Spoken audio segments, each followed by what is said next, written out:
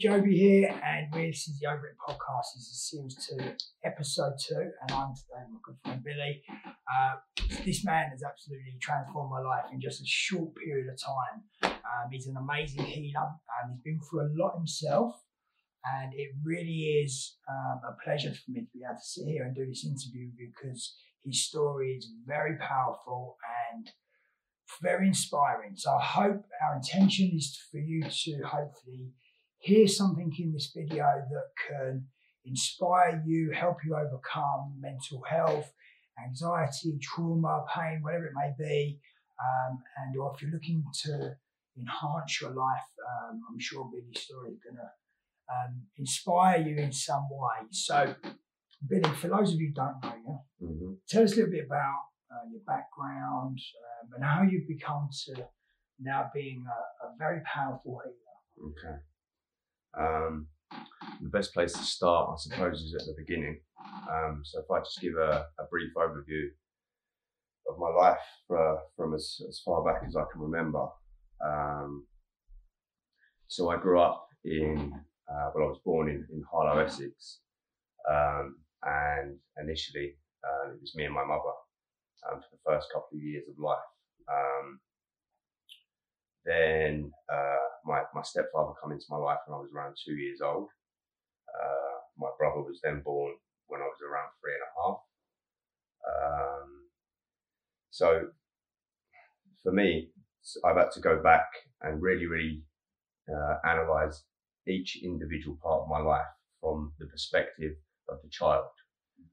The way that I view my life in the past now is completely different. It's a completely different perception to which I held as a child. So it's very important to go back and really connect to how the world looked through a child's eyes.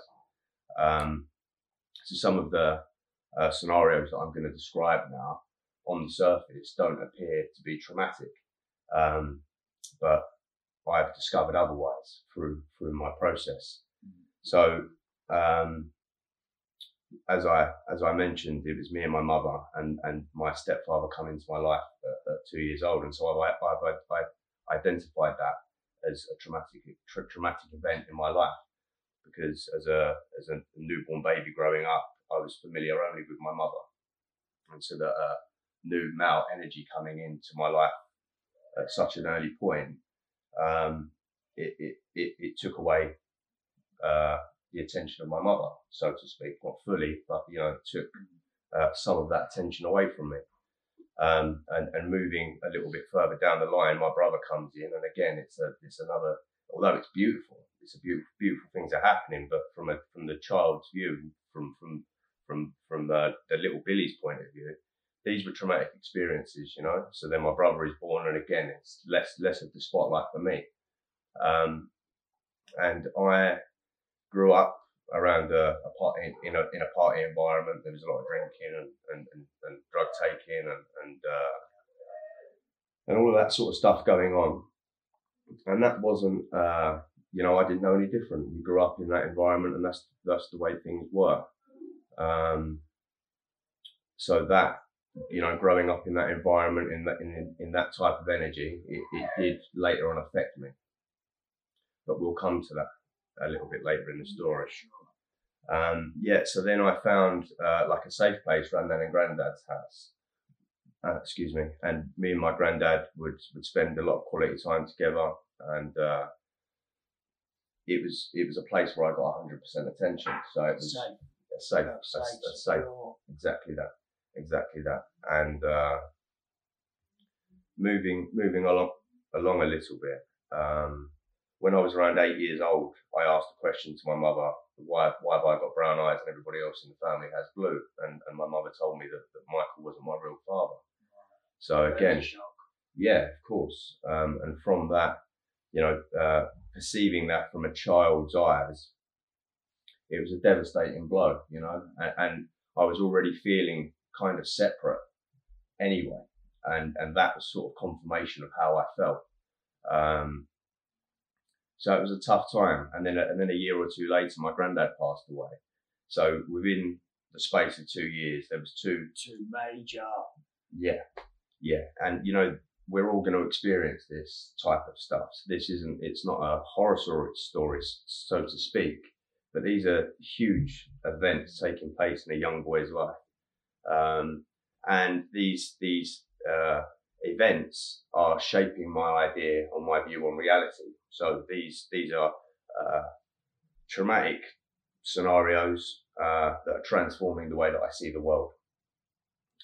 So I remember being 11 or 12 and being quite depressed and quite sick. Met my real father, and again I had these huge expectations of this man being, you know, everything you would dream of in terms of a father figure and all the rest of it. Yeah, and that was again quite a disappointing encounter. Again, it just didn't meet my expectations, you know, and I'm sort of skipping through it a little bit. It's quite a long and intricate story, but I'm going to touch upon the points which I see that are most relevant and that the audience are going to be able to connect to mostly. So going into senior school, I was a skateboarder growing up, and so I had long hair, baggy jeans, and all the rest of it. And that I believe the word for that then was grebo. Yeah, so going into school, I was already pretty shaken up anyway for the reasons I just mentioned, and you know, a load of other stuff in between. Terrified of what people thought of me. I remember being in school, and it was a really daunting and scary experience, and just not having any just completely being lost in it, not knowing why I felt the way that I felt. Too young to even be at a place of exploring emotions and seeing the connection between these things that had happened and the reasons why I was feeling how I was feeling, etc., etc. So going into school, a scary place that was for me. I think in year 7 I used to play the trumpet as well, so I would walk into school with a trumpet box, and that obviously. I can't imagine you playing the trumpet. I wasn't very good at it. But I tried anyway, and I was really keen to learn when I went to school. You know, I wanted to learn, I wanted to be involved in everything, and some things I quickly decided not to pursue, i.e. the trumpet playing. Yeah. But yeah, it was a scary time. So the first couple of years, I wanted to be involved in all of the classes and wanted to work hard, and that also, you know, that didn't make me, you know, that wasn't I didn't get the acceptance that I wanted being that type of person, you know, because the guys that wanted to get on at school, the cool kids, they weren't the cool dudes, were they? So again, it was another kind of blow to my idea of who I was and what I wanted, because that wasn't fitting in with the status quo, you know. So a very confusing time, and of course looking for some sort of acceptance, wanting to be liked by the most popular friend, like, you know, the most popular guys in school and whatever. So slowly you start to reshape yourself or adapt to these new surroundings and start making the changes. So of course the long hair disappeared. My clothing started to change gradually from, you know, baggy jeans to Nike tracksuits and all the rest of it, and Patrick Cox shoes at school, and all of that carry on. Yeah, I had them as well. Yeah, and they were quite cool.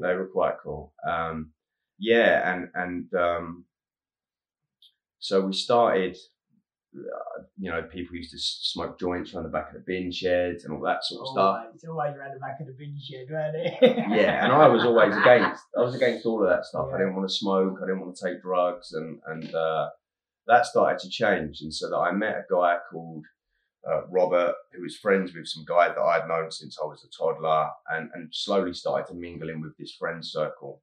Got a girlfriend that I was besotted with, and all of the rest of it. And slowly, before we knew it, I was out with them at the weekend, down the underpass, drinking, rolling round in the bush, completely drunk and whatever else, and smoking weed and just, you know, throwing whiteys and all of that, you know, young teenage school stuff, you know. And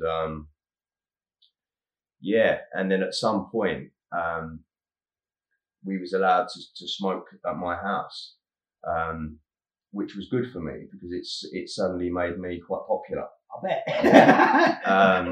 Going to go all smoking around you. Yeah, everyone loved you. Yeah, of course, exactly that. And before you knew it, and then, you know, we didn't have much growing up in terms of in terms of money and stuff. And so some of my friends had motocross bikes and this, that, and the other, and I wanted all that stuff. So I mean, I used to get £10 pocket money or whatever. That was never going to buy me a motocross bike or whatever else, you know. So I started selling some hash at around 12 years old. Yeah, and then I'd have the friends round, and it escalated quite quickly. I'd end up with queues of people at the door on a Friday night, and my parents 12 years of life. My parents would be going berserk, and I was now telling them to piss off and all the rest of it, you know. And don't get me wrong, we had some fantastic times. It was hilarious, you know. We'd go out and do a paper round and get stoned on our BMXs and all of that stuff. But it was okay. And it's only looking back now as an adult do I see the error in my ways and all the rest of it. But hindsight's a wonderful thing. Oh, of course. Woulda, coulda, shoulda, right? Yeah. Could have done things differently. Yeah. So what happens next? So I mean, by the time I'm 13 or 14, I'm absolutely rebelling at school now. I'm very, very aggressive. I hate everything and everyone. I'm throwing chairs in the classroom. Teachers can F off, all the rest of it. I'm completely rebelling and going a little bit crazy. The teachers are pretty worried about the decline in my mental health, you know, because it's gone from being a student who wants to learn to an absolute rebel very quickly. And of course, now I'm making sufficient money from my drug dealing activities that I'm in the belief that I don't need to ever go to school again, you know. So it was quite funny in some ways. And by the time I'm 13 or 14, I'm getting picked up by this guy, obviously no names involved.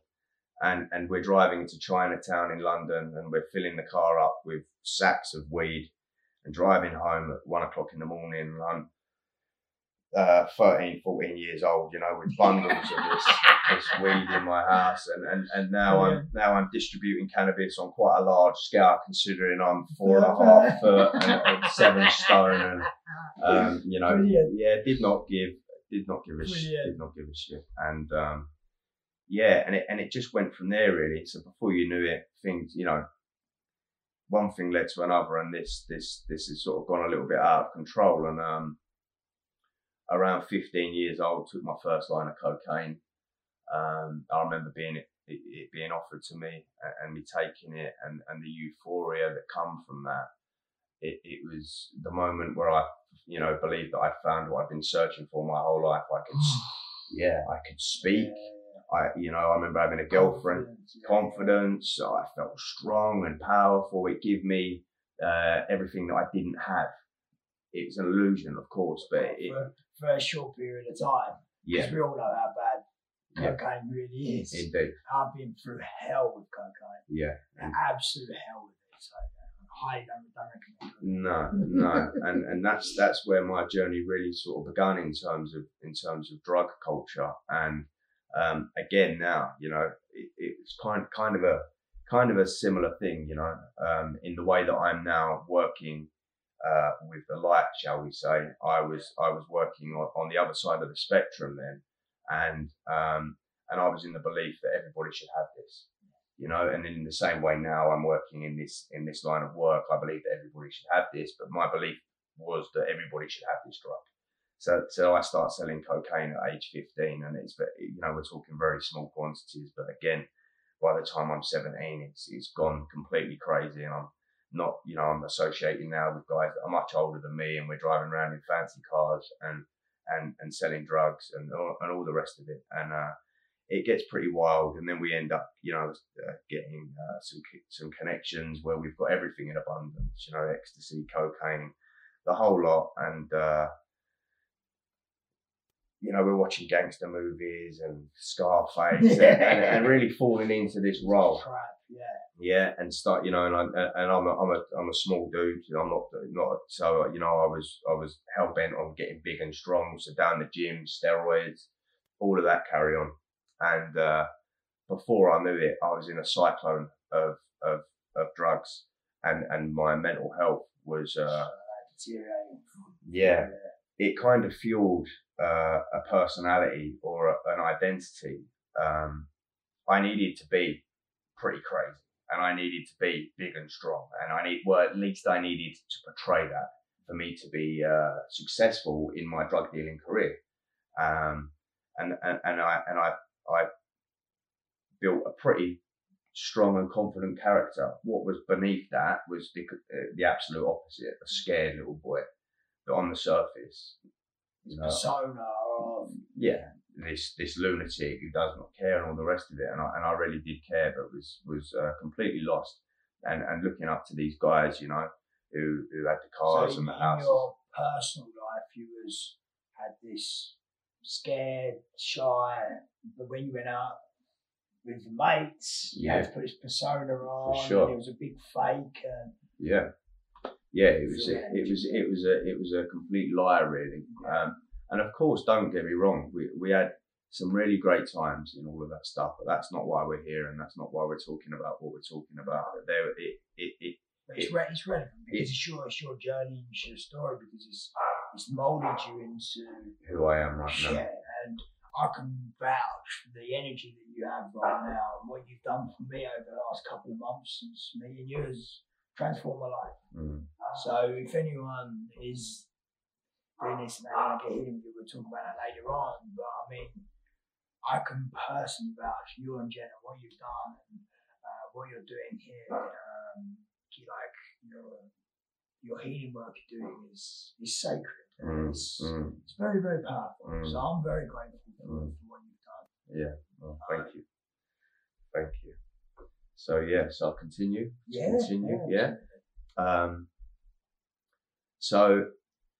Lots of things start to happen. And so I mentioned briefly in my story earlier that in around year 9 at school, I started associating with this guy called Robert, who became my best friend. But he was everybody's best friend. He was a really special guy.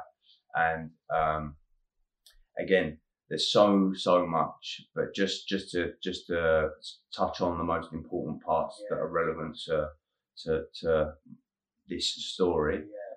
So a little bit later on in the story, so my friends are now, I'm giving them stuff and then they're passing it on and blah blah blah, and so that I was kind of like the head of my little circle in terms of this little thing that we had going on with all of the drugs and whatnot, and that had quite a profound effect on a lot of lives in a really, really negative way. But we didn't see that then. We was just living in this bubble and getting on with it. And of course, the parents of all of these people will be massively affected by the drug taking that took place. Some of these guys have got people turning up at their doors for trouble, and it really was in the same way that this beautiful work is. It works in the same way in whatever energy you're working in. So again, when I'm like 17, I'm with the girl that I was with when I was 13, the childhood sweetheart, and then so that life appeared good. We had a nice little place and cool cars and cool clothes and lots of money in the drawer and all of this sort of stuff. And I broke up. I was aspiring to be like my elders in the circle that I was in, and so of course they had a different girl in the car every other day, and I wanted a piece of the action. So I ended up, I was had several different girls coming round my flat on different occasions, but I had a girlfriend. At some point, one of the girls has told my girlfriend, and then all of the girls have ganged up on me, and then I broke up with this girl, and I broke my own heart massively. Because I was following the lead of, I was looking at these people wanting to do what they did and and in the process broke my own heart. And a little while later, my friend decides to go to the army. And just before he goes, we have a fight at the bottom of Old Harlow High Street. And we have a bit of an argument, and he tells me that I've ruined his life, and that basically what we do, the drugs and all the rest of it's destroyed his life, and that I was responsible for that. And of course, then I didn't think too much of that conversation. And he went to Afghanistan, and he was killed within. Yeah, he was killed within 6 weeks of being there. And of course, that conversation or that argument that we had, or exchange of words, rung round my head like a bell for 10 years, and it was just the most devastating blow. And again, it was these things coming sometimes freeze, they say, but the breakup with the girlfriend, and then this devastating blow and this loss, it hit me so hard. And I remember receiving the phone call and just dropping to the floor. And similar to when my granddad died, that was my first encounter with death. And it felt like when I got that news that person was dead, I imploded and couldn't comprehend the idea that I'm never going to see that face again. Really, really, really sad time. Very, very sad. And the way that I see it now is beautiful and a completely different angle of sight that I see these things, because they create, like we just mentioned, these big traumas, and they hit me hard. But these things were the fuel to me becoming. In the darkness there is light, as I say. Exactly that. And so then all sorts of things started to happen. We was being raided by police all the time, and I'm not going to tell you too many of the stories, but we was involved in like some really horrific car crashes. I nearly killed my girlfriend in a car crash. There was a lot of stuff. I got stabbed in the stomach, main artery was severed, and quite ill for a while. Lots of things like that. How old were you at this age? 17. 17. You got stabbed. Stabbed, yeah. You killed your girlfriend in a car crash. Yeah. Wow, so this is all boiling up. Yeah. And there was lots of things happening. We had serious organised crime associations smashing our doors down on a regular basis. I mean, there was one particular occasion we had our cleaner around, and my friend would always live with me. It's another sad story that we'll come to in a moment. But she was cleaning, and our little girl picked up the bucket on the floor, and the water sort of flowed down the wooden floor. And as that happened, the door come off the hinges, and all of these men have come running in screaming police, and of course they've all slipped over on this water. So I had like 7 or 8 policemen just on the floor soaking wet, and of course it was quite funny, but I was also petrified at the same time. And that was constant. Every day there was something happening, that was pretty crazy, and that just gives you a rough idea. I mean, our house was blown up with us in it. So I woke up and the whole place was on fire. And had I not got up for that piss or for that wee or whatever, we probably wouldn't be here today. Anyway, endless of those types of stories. Driving around in stolen cars, telling people that they weren't stolen, and getting chased by police, and all sorts of stuff. It was real carnage. Chaos. Absolute chaos. And again, so then when my drug use was becoming a severe problem. And it was a very, very tough time. And so that I had quite a credible reputation. So it got to the point in the end where my drug taking was so out of control that I was, taking large quantities of drugs off of people that were 3 times the size of me and meant to be, in fact, it seems that the bigger and scarier that they were, the more it appealed to me to tell them to fuck off. And I did that on numerous occasions, took large quantities of drugs off of people, rung them and said, stick your money up your arse. And of course, and after about, 2 or 3, after 2 or 3 years, I started, because the consequences wasn't a concept to me. And of course, people were looking for me. And so all sorts of things started to happen. We've got people turning up outside my house with sawn-off shotguns, and we've got these are gladiator-sized men turning up at my doorstep that would literally rip my head off. And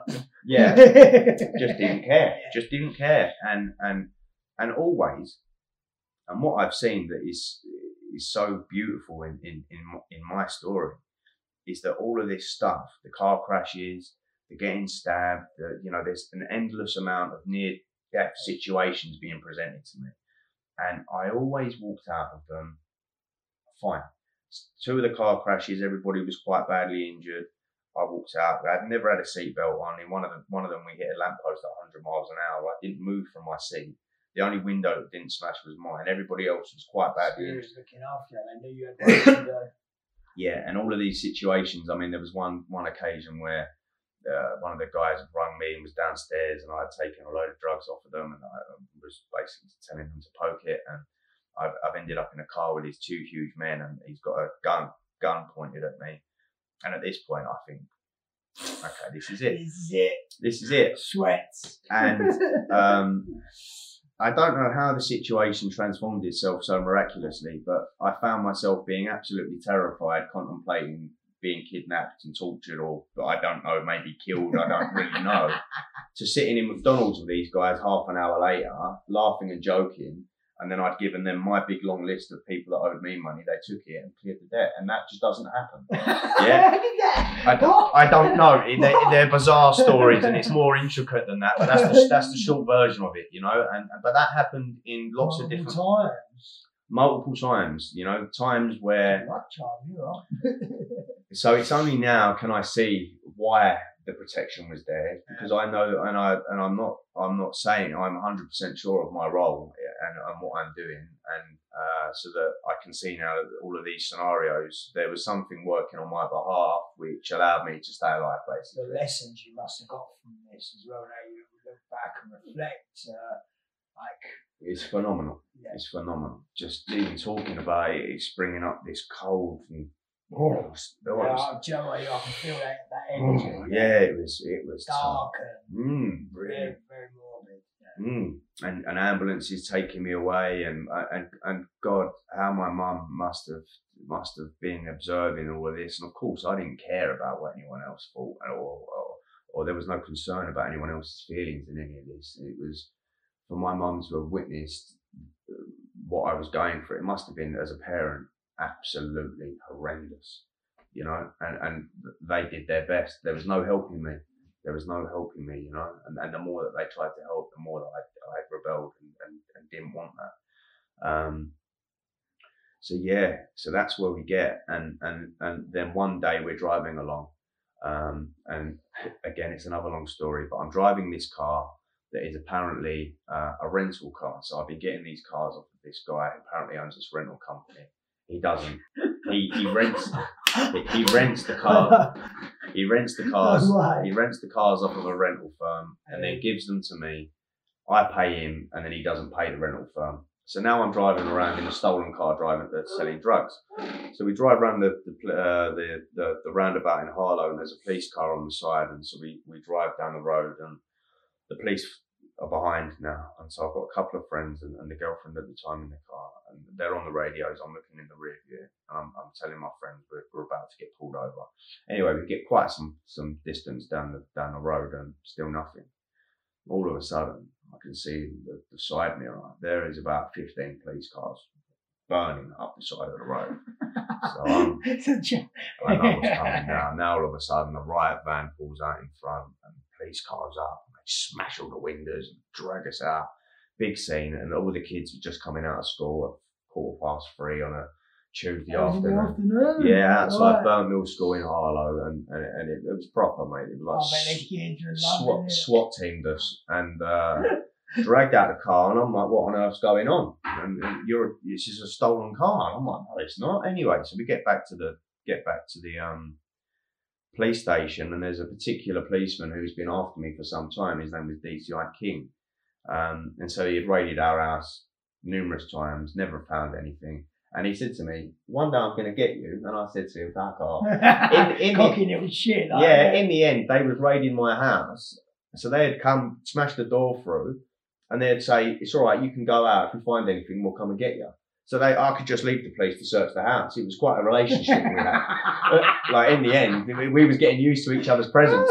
I'd even make them tea sometimes. Like it was and we would have a laugh and a joke. They weren't, we were still human beings at the end of it, but just on different sides, and it was quite amusing. Come around the radio, do you want a cup of tea?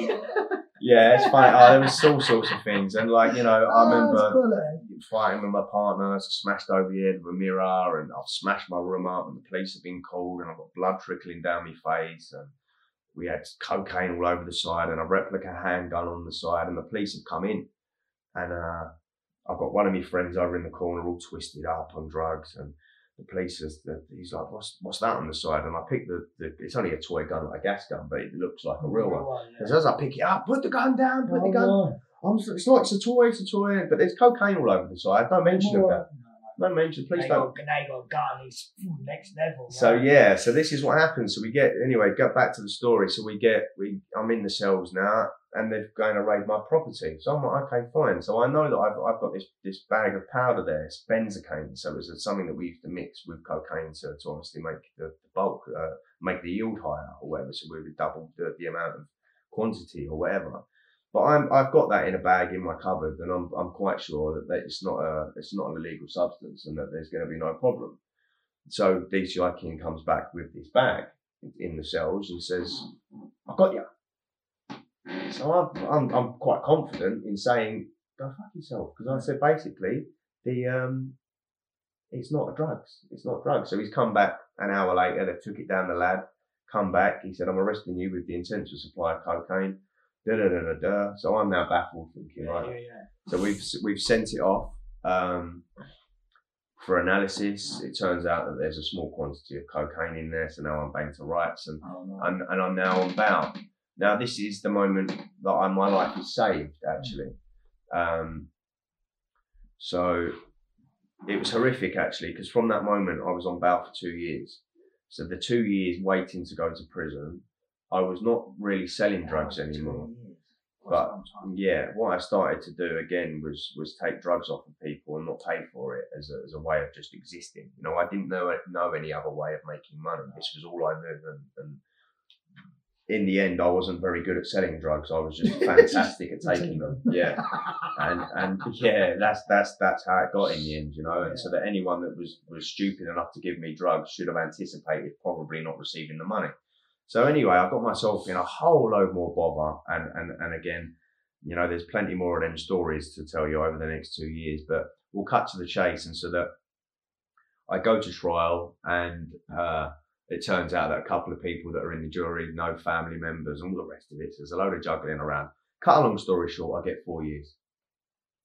And so they closed the door behind me, and my girlfriend at the time was absolutely devastated, crying, and although I'm sad because I know I'm about to go to prison, there's a huge sense of relief occurring in me, because I know that I'm about to be locked away from myself. And although I'm a little bit scared about prison, you hear lots of stories about how, you know, scary it could be and all the rest of it. And so that I had a level of anticipation, and fear and all the rest of it. And am I going to be okay? Am I going to get on? All the rest of it. But, you know, the sense of relief sort of like overweighed all of them fears, you know. And I remember they banged the door behind me. Relief. And so we go to Chelmsford, and there we are. End up in HMP Wayland. First 3 months are really difficult. I'm paranoid as hell, on the phone to the girlfriend. This is still at 19. And so now I'm. Oh, this is a couple of years after. Yeah, so I was 20. By the time I actually went to prison, I'm 22. So I'm 22 years old now. I'm in prison, HMP Wayland. First 3 months were really difficult. My girlfriend was no longer my girlfriend after 3 months, and she's now with a different guy or whatever's going on. So again, this created absolute devastation, you know, because as far as I was concerned, you're going to wait and all the rest of it, completely unrealistic and quite a high expectation of myself, considering I have been nothing but a nightmare. You know, it wasn't like I was this golden boy I was an absolute nightmare. But again, it created a fuel inside of me. So the first 3 months, I was just crazy about gym. And it was funny. So as we're walking around the yard, I'm starting to bump into all sorts of different people that I've got mostly problems with, you know, or that have been in some people that you've robbed from. Yeah, or various types of conflicts. And we're bumping into each other, but it was a kind of a different vibe in prison. You ain't going nowhere, so you all make friends and forget the past sort of thing, which suited me down to the ground, because there was numerous people walking around that yard that we didn't like, or I didn't like. So anyway, I'm speaking to one of the lads that I've encountered, that I've known from small school, who was in for quite a horrible crime. And just enough. Yeah, I won't even talk about that now. But anyway, he's told me about this wing that they're on, this G wing. They're doing a RAP program on this wing, a rehabilitation. Now I've been telling him all my stories, and he was like, Bill, he said, come over, mate, come over. Not only that, there was the incentive of your cell was open for longer and all the rest of it. Initially, that was the incentive that I wouldn't be locked in my cell 23 hours a day. So I got over there, and it's quite funny. So heroin addicts, crack addicts, a whole range of crime, you know, murderers, armed robbers, all the rest of it. The whole shebang's on there. There's every type of criminal on this wing. Some people, it's a part of their plan that they must do this course. Others volunteer.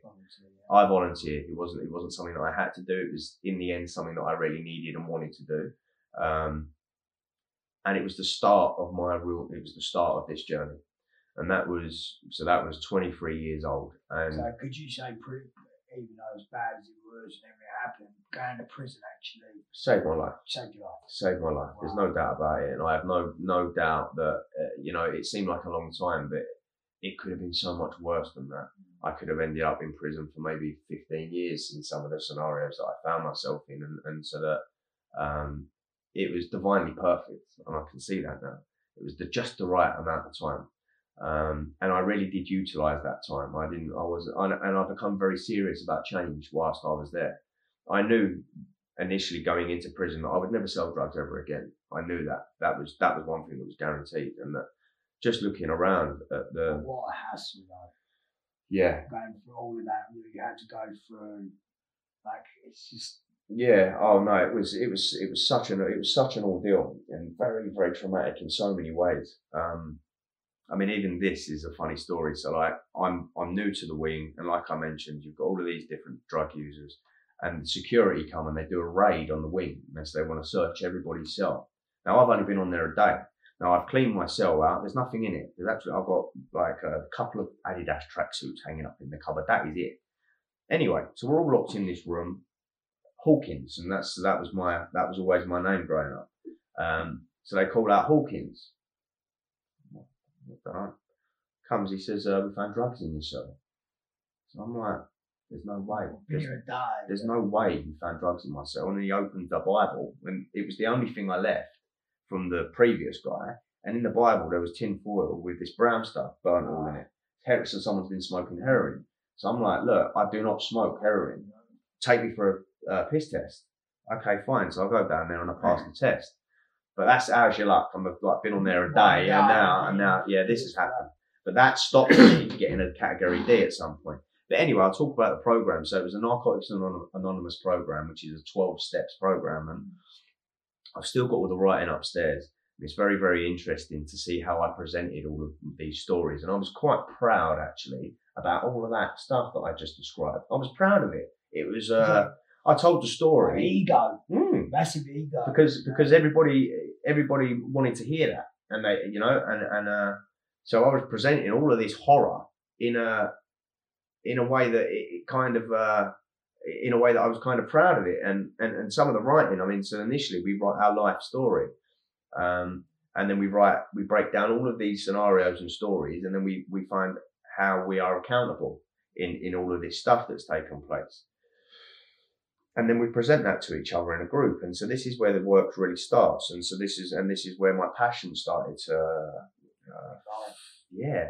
we were sat in a circle with, like I mentioned, murderers, robbers, and whatever else. And we would sit in a circle and we would cry. Now, that stayed in that room. Nobody else in the yard was allowed to know about that, because there was some very, very big, strong, scary men crying their eyes out. But that changed something in me.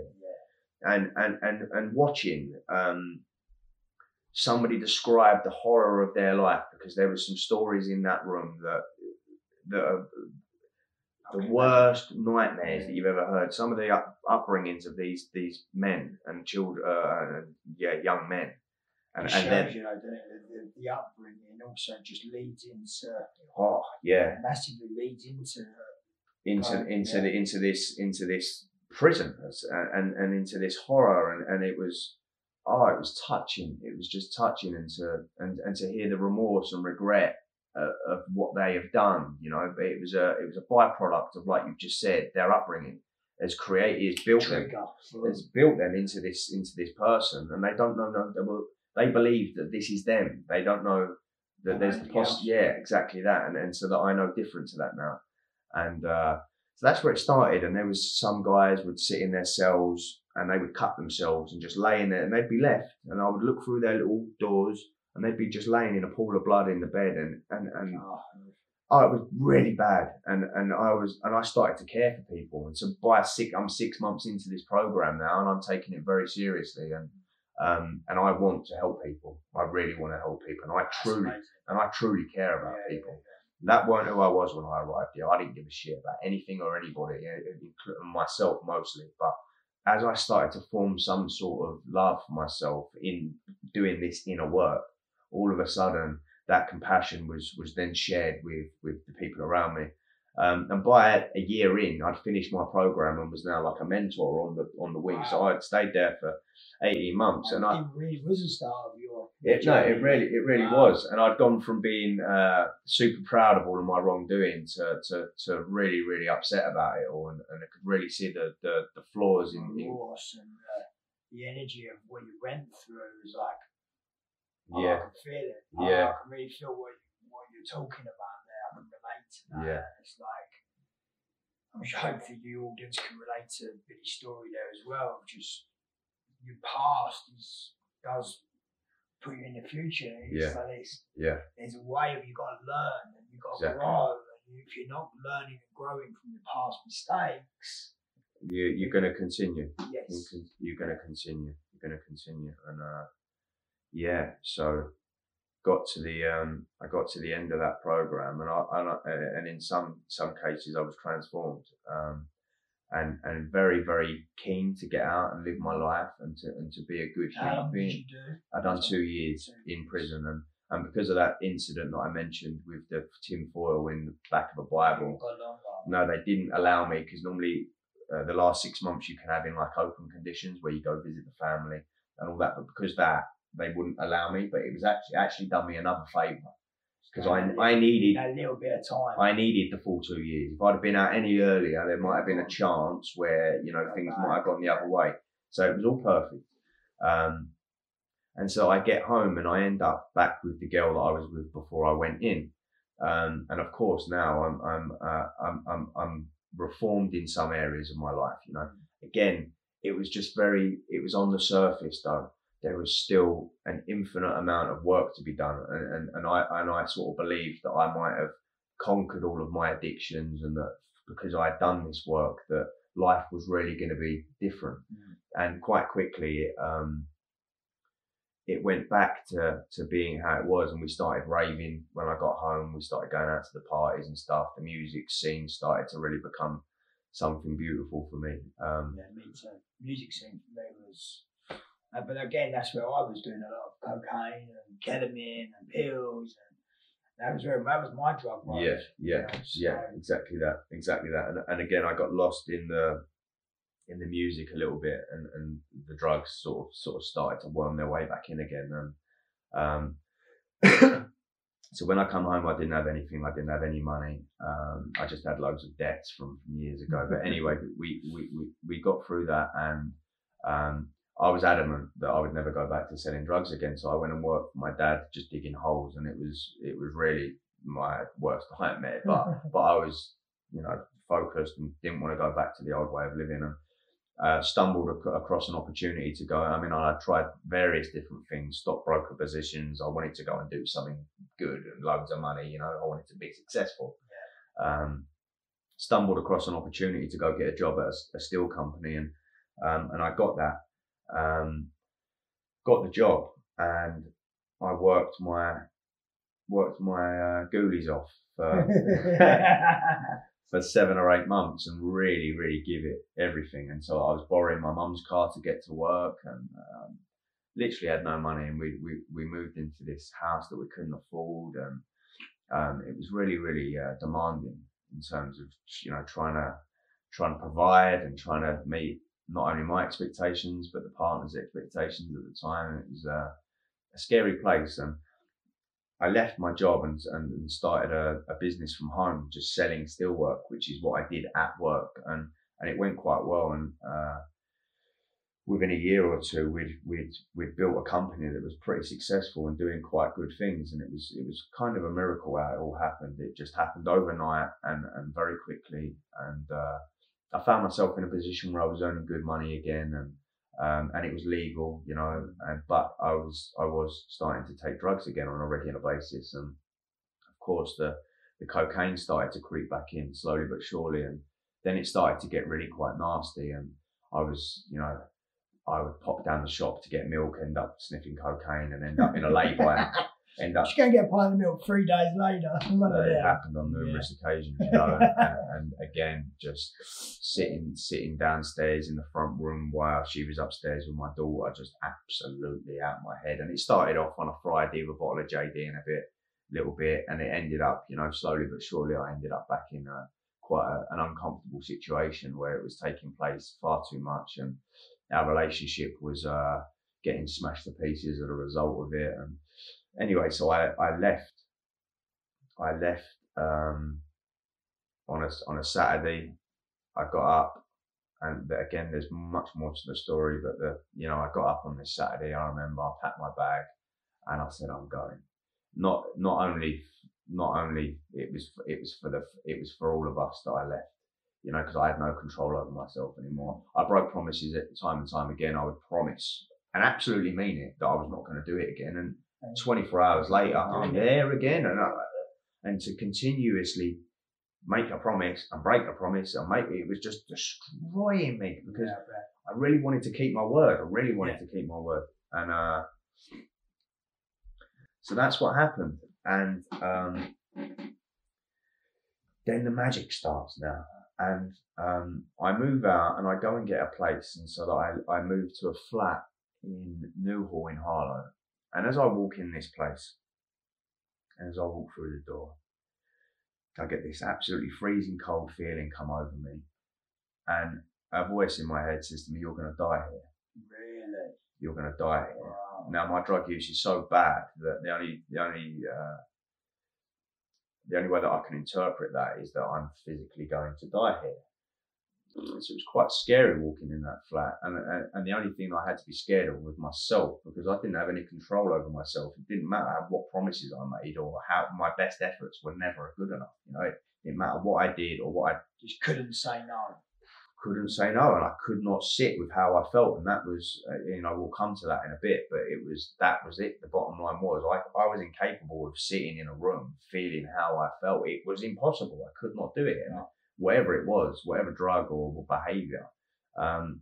So the next 3 years at this point, so now I'm 25 now, and this is where the journey really starts to get horrific. And it gets very, very bad. So I spend 3 years in this place. Now don't get me wrong, there's still loads of good stuff happening as well. The business is doing pretty well. I started DJing and throwing some parties and all the rest of it. Again, we'll come to the party in a little bit later, but the role that I've kind of tried to play a lot in my life is putting myself in a place of like a center of attention. And, that comes from back to when I described that my friends were allowed to come around my house and have a party. I was put in exactly the same position. And I learned from that if I've got something that they want, that means that they're going to want to come. Yeah. And kind of the same thing's working now, but in a really beautiful way.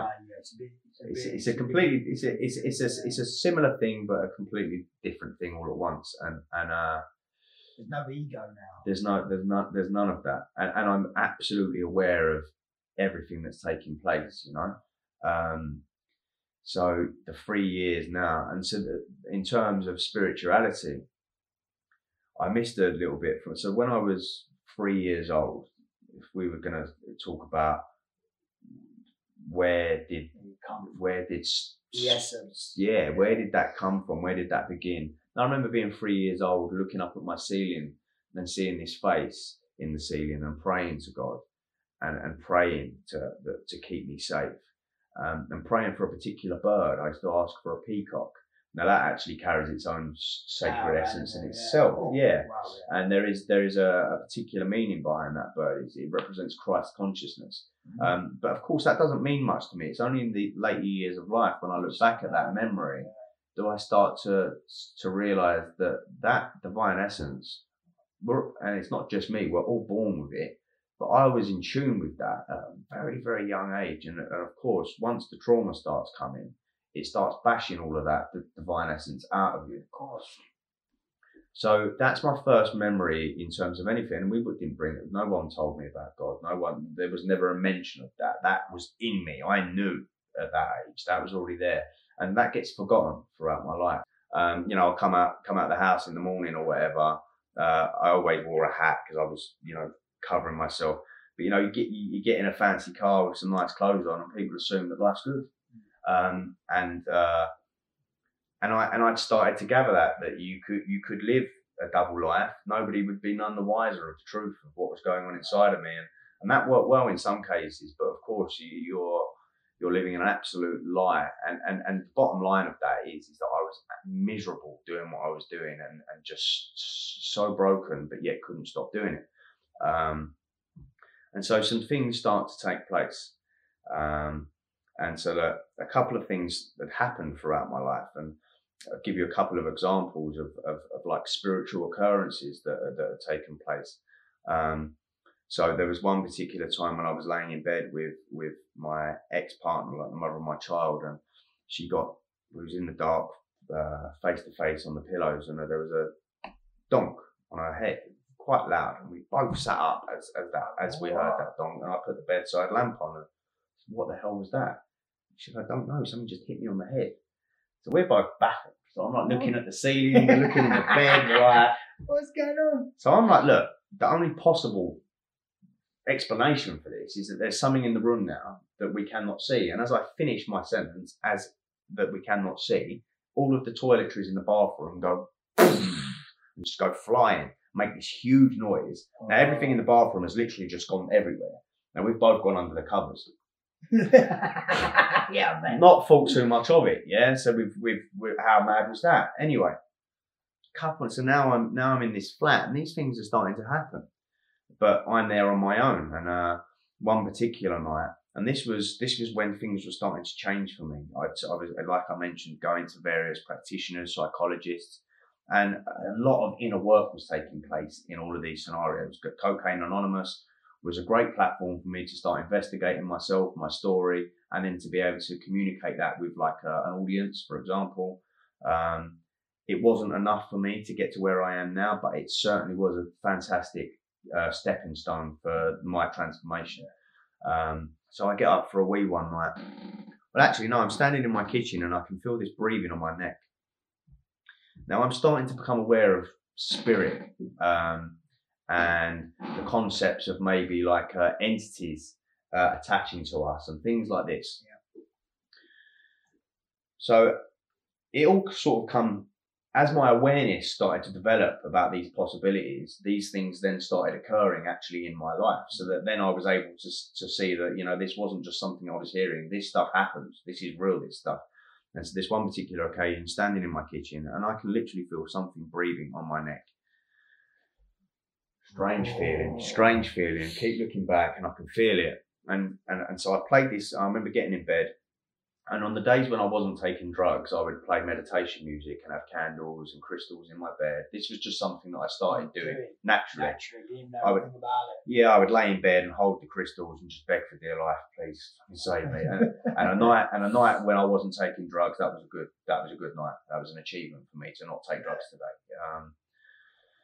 So yeah, I get in bed and I get up for a wee, and it's got something grabbing me around the throat, and this is not a joke, and I'm not exaggerating in any sense. I am being strangled in my bed. So as that's released off of me, there is this loud scratching on my door, and then the loudest footsteps run down my landing. Bum, bum, bum, bum, bum, bum, bum. Covers over the head again. Scared your boy. Exactly that. So cool. So that was one occurrence, and then after that I had big crosses put up in my place, and they looked pretty cool, but they was for a reason. People used to ask, why have you got them up? And I didn't even bother explaining why, because people would think I was crackers, but it didn't matter what they thought. I had them there for a reason. I had prayers written on the walls in Latin that were like a form of protection, and all little things like the tattoos that I was having. I had like a protection tattoo, which was from Thailand. All of these little things started to take place. Yeah, everything's unraveling. But I'm unaware of what's going on in terms from a spiritual point of view. Naturally. But it's just happening. It's just happening as a part of the process. And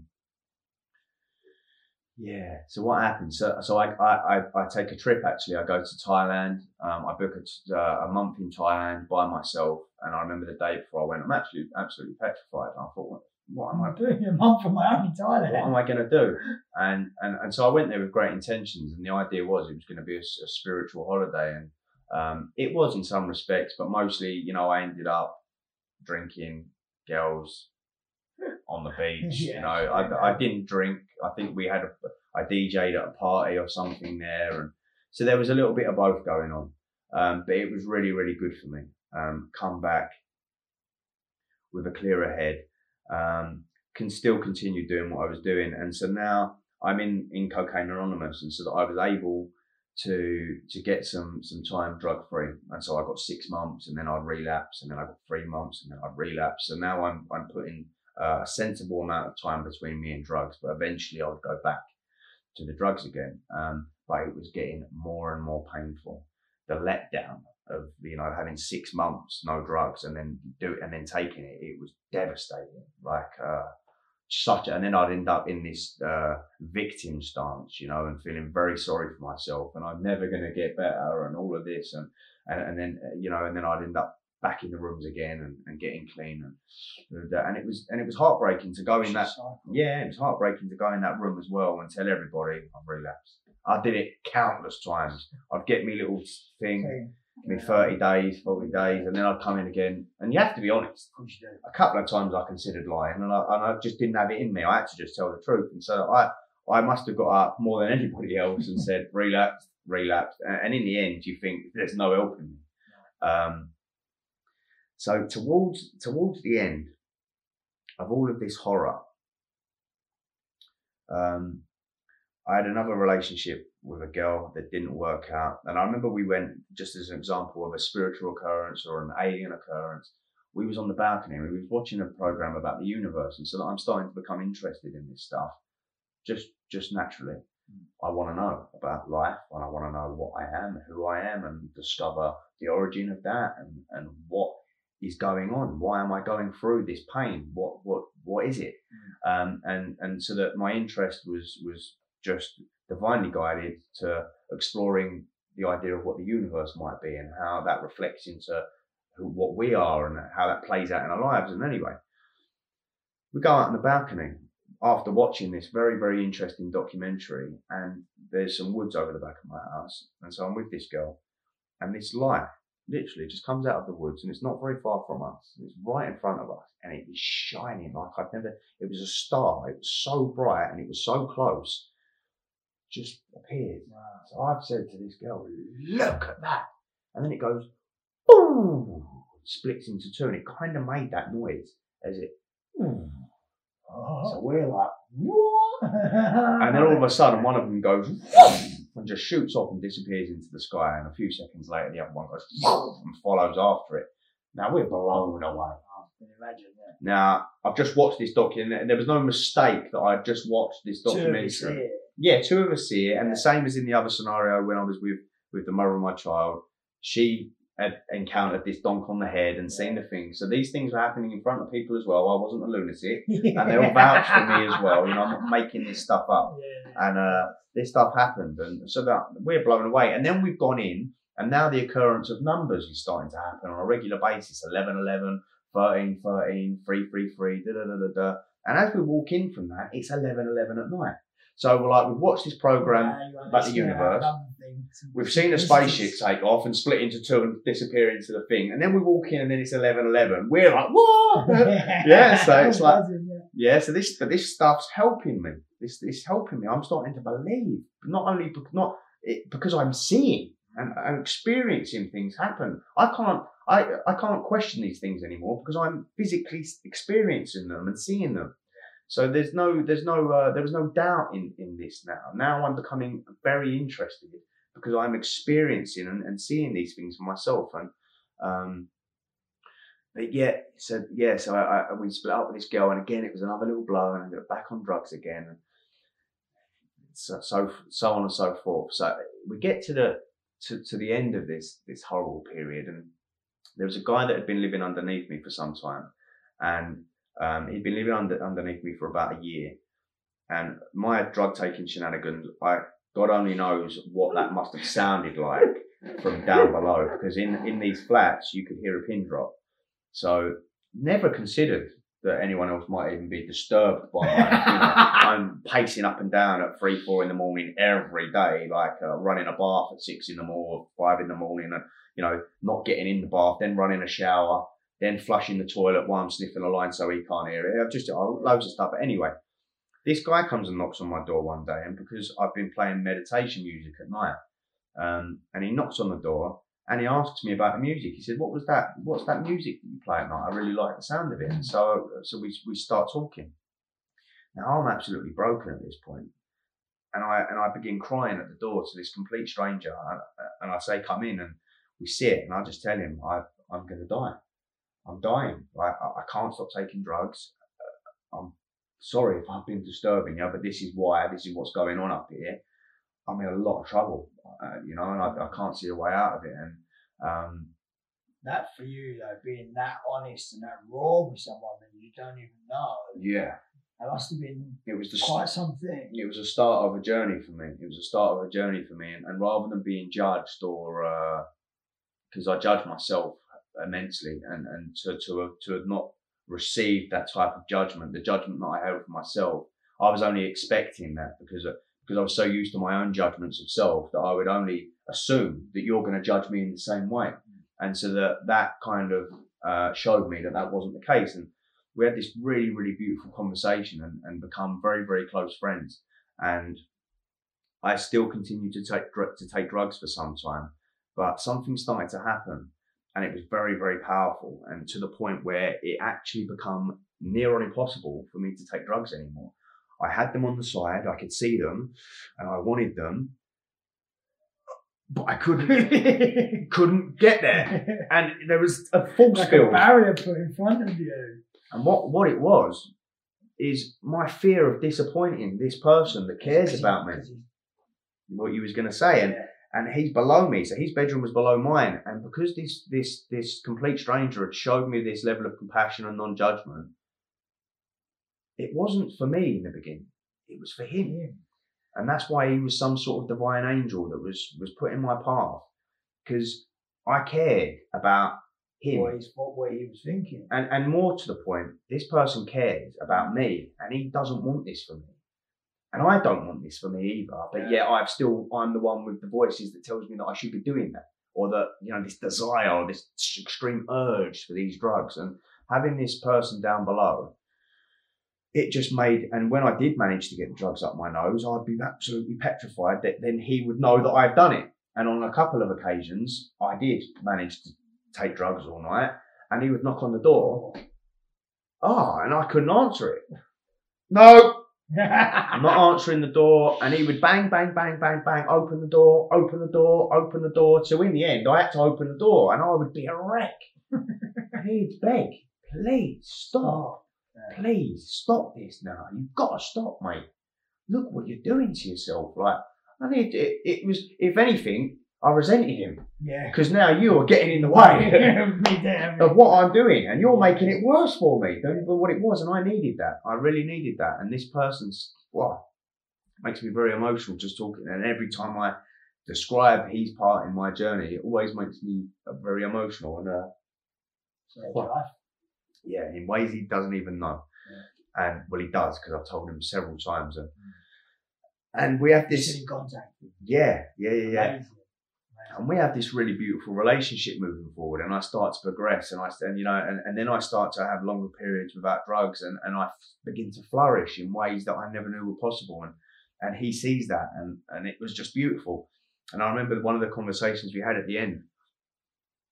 I remember him I'm gonna cry. I remember sitting down and him saying to me, "Oh, you have changed my life.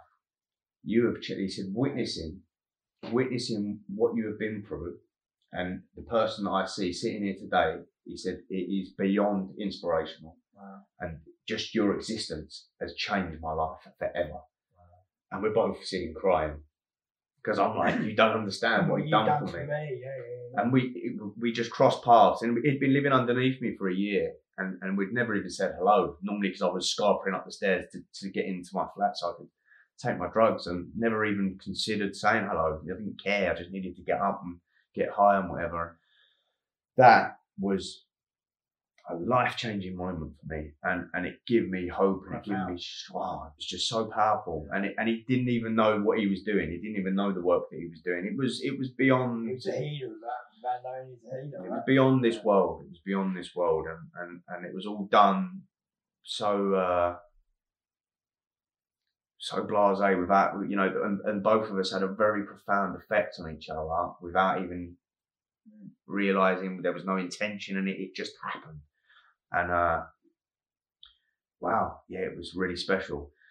So now I'm not taking drugs anymore, and really starting to connect, to feel, how do I feel? And it's not very nice, you know. So now I'm doing some really deep inner work, and I'm beginning to realize now that now I'm not taking drugs, that because I always thought the drugs are the reason my life is so terrible, and they are what makes me feel this way. Yeah, I cannot stop taking them. So if I stop taking drugs, I'm going to be better. I'm going to feel better.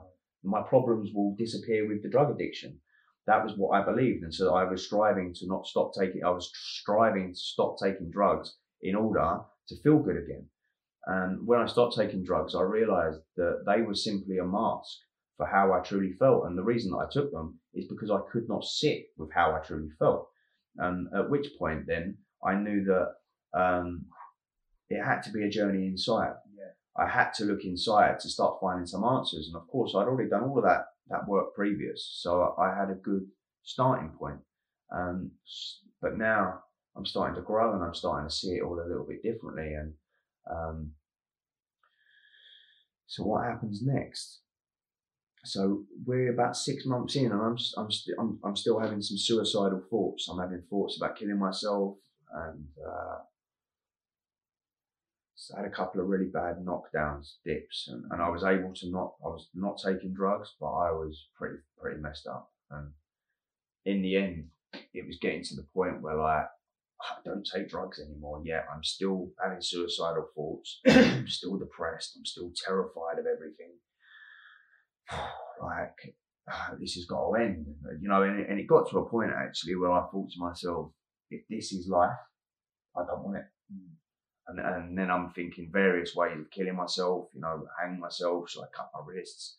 Well, none of them ideas are appealing to me really. But then the idea of continuing to live feeling this way was also unattractive. So you're torn between death and life, and all things in between.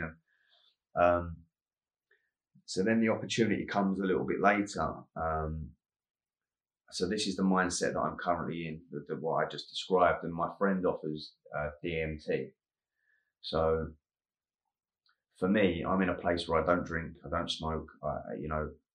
Now you've gone completely the other way. Substances are a no-go for us, you know, or for me, particularly where I was doing my thing in Cocaine Anonymous. Substances of any kind, we're not having that, you know.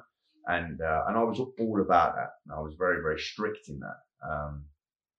So when the opportunity comes to take the DMT, which is dimethyltryptamine, it's a substance. It's the fabric of life relies on this. You know, it's in the plant kingdom. It is the molecule of the plant kingdom, and in fact, is responsible probably for life could not exist the way that we know it without this molecule. When we die, it actually gets released. When we're born and when we die, it actually gets released at that moment. Correct. And there's also a cycle down the vertebrae of our spine where DMT will make its way up and down the spine. I think it's down the spine. So it's 33 vertebrae, but that's with the moon cycle. The DMT makes its way down. It's a very, very small excretion, but it maneuvers down. But anyway, our dream world and all of that relies on this substance, which is naturally produced in our brains.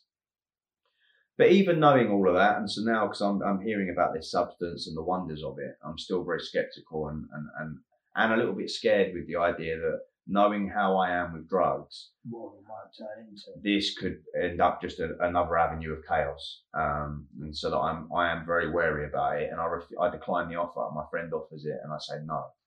Now, 3 months down the line, my mental health is not getting no better, and and like I mentioned earlier, I've got this business which is doing pretty well, but it carries a whole burden of stress with it, and so that there was a lot of stuff going on there with that, and in the end, like I said, if this is how I'm going to feel for life, then you know what, I've got nothing to lose. So I rang my friend and I said, you know what, come round and show me what this stuff is, and if it helps, great. If not, okay.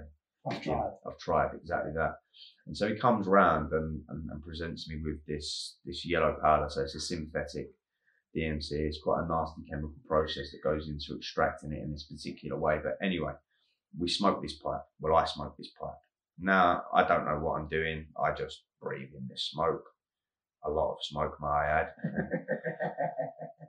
And I disappear. I don't disappear, but I disappear as far as I'm concerned into nothing. And then the way back was like a roller coaster in bright orange colours, and then flooding back into the body. And as I opened my eyes, the room was like a bright orange colour, and I'm scared now. And I'm like, how long is this going to last? And he's like, it's all right, 10 minutes, you're going to be good. So I'm up now and I'm walking around and I'm like, fuck, and the room looks crazy and I can see the energy moving everywhere. And I'm like I'm looking at my hands and I can see it was mind blowing. And it wears off, and I feel great and clear. And I don't know, I can't put I couldn't describe what the change. Something was different. Well, Mike, have you heard about the story of Mike Tyson? He smoked DMT and he literally transformed. He come out and he said, I never want to hurt another person again. Well, this is it. It was a very, very, something clicked, and so I'm not saying that happens for all people, but it happened for me. It happened for me, and I felt good afterwards, like I just said. So it was like in any of my experiences with any type of substance, generally if there was a high, there's always an excruciating low associated with it. This was different, and I'm sure if you abuse that substance, there's going to be a horrific low with it, but it's never really been that way for me. And so now we start exploring with it a little bit, and on a weekly basis, I'm smoking a bit of it and kind of making like a sort of a ceremony, as you might say. Not really knowing what I'm doing, but I know that. How old were you at this stage? So that's done 30. I've just turned 32, so that's probably like must be like 4 years ago, I suppose. And yeah, so I'm having these small moments with myself, but there was an intention, and again I was unaware of what all of this even was, or how essential an intention is in any movement. We'll go into that. Yeah, it's really powerful. Yeah, so having these sort of like small ceremonies, and then a few friends have come over, and this is over the space of about 6 months, and so I'm playing with it a little bit. I took myself to some very, very scary places with that. And a couple of times smoked it when I probably shouldn't have. I'd had a bad day and come and smoked some DMT, and not even thinking about what you're doing. But I had a really, really bad experience, and that was the reflection of, I was using that in a recreational way as if trying to escape myself, and that's not how this stuff is. It's used to discover oneself for sure, but when you're trying to escape yourself, or it's like at the end of a hard day when you need a beer, for example, that type of behaviour is escaping the way you feel, and when you try and apply that in any substance, I believe that you're going to get a slap wrist, and a couple of times I did get a slap wrist, and I scared myself a little bit. So then I was having a conversation with a friend about what I've been going through, life in general, just general chit chat, and then sort of stumbled upon the topic of DMT, and we was having a bit of a chat about that. There was a female friend that I used to book DJs for at some parties and stuff, and she invited me to Eindhoven to take part in an 11-day retreat with various ancestral medicines. So it was Bufo, which is the venom of the toad that lives in the Sonora Desert, and then you've got the ayahuasca, which is the origin of the Amazon jungle, Kambo again, which is Amazon jungle medicine. So this never heard of any of these things before. Rapé as well, which is the tobacco snuff. So she's telling me all about all of this stuff. I don't know what it is. Never heard of it. Never heard of it, but it sounds pretty interesting. And based on the experiences that I had recently with the DMT, I was more than intrigued. I was like, let's go. I'm ready for this. So I go to this place, and well, this is where this journey really begins. So I go to this retreat in Eindhoven, completely open-minded. I had some expectations, I would say. I suppose when you're going for an experience like this with in unfamiliar territory, it's natural that you might go on the internet and try and do some research and try and gain an understanding of what it is that you're doing. I didn't do too much of that, but what I did hear is from certain people, stories about how you would drink this medicine and you would basically be shitting and sicking all night, unconscious, in another world. So when I heard that, I was a little bit nervous. I hadn't really even discussed Bufo or Kambo with anybody. I just went and did it. But the ayahuasca, people had told me some stories about it, and I was a little bit nervous, to say the least. And I thought, God, I was still going to go and do it, but I had an expectation based on what I'd been told from others. And when you got there, was it a totally different experience? Yeah, it was completely different, and it made me wait. And so I'll describe. So on the first day, so we did 3 Kambo. I did Bufo every day. On one of the days, I did 2. So I did 12 Bufos in 11 days. Ayahuasca every day for 11 days. I think I had one night off. And Kambo 3 times, one in the beginning, one in the middle, and one at the end. So it was a very, very intense 11 days, and an absolute concoction of these ancestral medicines. Mind blowing, absolutely mind blowing. So the first Bufo that I took, 5-MeO-DMT. So it's the rawest form of this molecule that you're going to get, and again presented with this pipe, and I smoke. With no expectations. And as I breathe this smoke in, the room starts to shudder. And I'm only halfway through. And I continue telling me, keep going. So I keep going. It hits you straight away as soon as you touch it, right? Yeah. And so now the goal is to get to around 14 seconds and then hold that smoke. And these guys will hold your nose so that nothing can come out until you basically, and then they'll lay you down. That didn't really do that for me. I shot so quickly to the source of all things. To the absolute. And it's very, very difficult to describe in human language what it all looks like, but everything becomes one, which is, of course, why we describe us as a species as one. All of creation comes from one source, and so that there is no separation. And if you believe you're separate to anything, that is the mistake that you're making. We are of the same source, and it doesn't matter what skin color you've got. But of course, immediately, when I say the amount of information that is being downloaded in seconds is mind-boggling. There is the realization of that there is no separation between us, no matter what you look like, what skin color you've got, whether you're wealthy or whether you're poor. There is nothing that divides us. And the ideas that I've got about myself, the expectations, this lie that I'm living about, telling the world that I'm a wealthy, successful man, but actually the truth of that is a broken, scared, individual. You know, all of these things were going ching, ching, ching, ching, ching, ching, ching. I could see everything. I'm free. I was free in that moment, and I'm not lying. It was like chains had been locked off me, and the intelligence that I had acquired in 20 minutes, I was lifetime. I was no longer the same person. I was no longer the same person. It all made sense, and I remember screaming with joy, crying. Yeah, it's like I cannot laughing. Epiphany. Laughing. Well, I remember when we went away and we done it when we went away, I couldn't stop laughing myself. I literally, everything just was like this big, I just become a big kid. It was just so liberating, and you know, like, and it's all the mind. That's all we're doing is rather than building new constructs on our ideas, it's dismantling the ones that we've got, the current ideas and the current perceptions we hold, and the programming we're given. That's it. Growing up, program. That's it. Bombarded with information from the telly, from the news, from our parents, from school. It's coming from all angles, you know, and it's all false.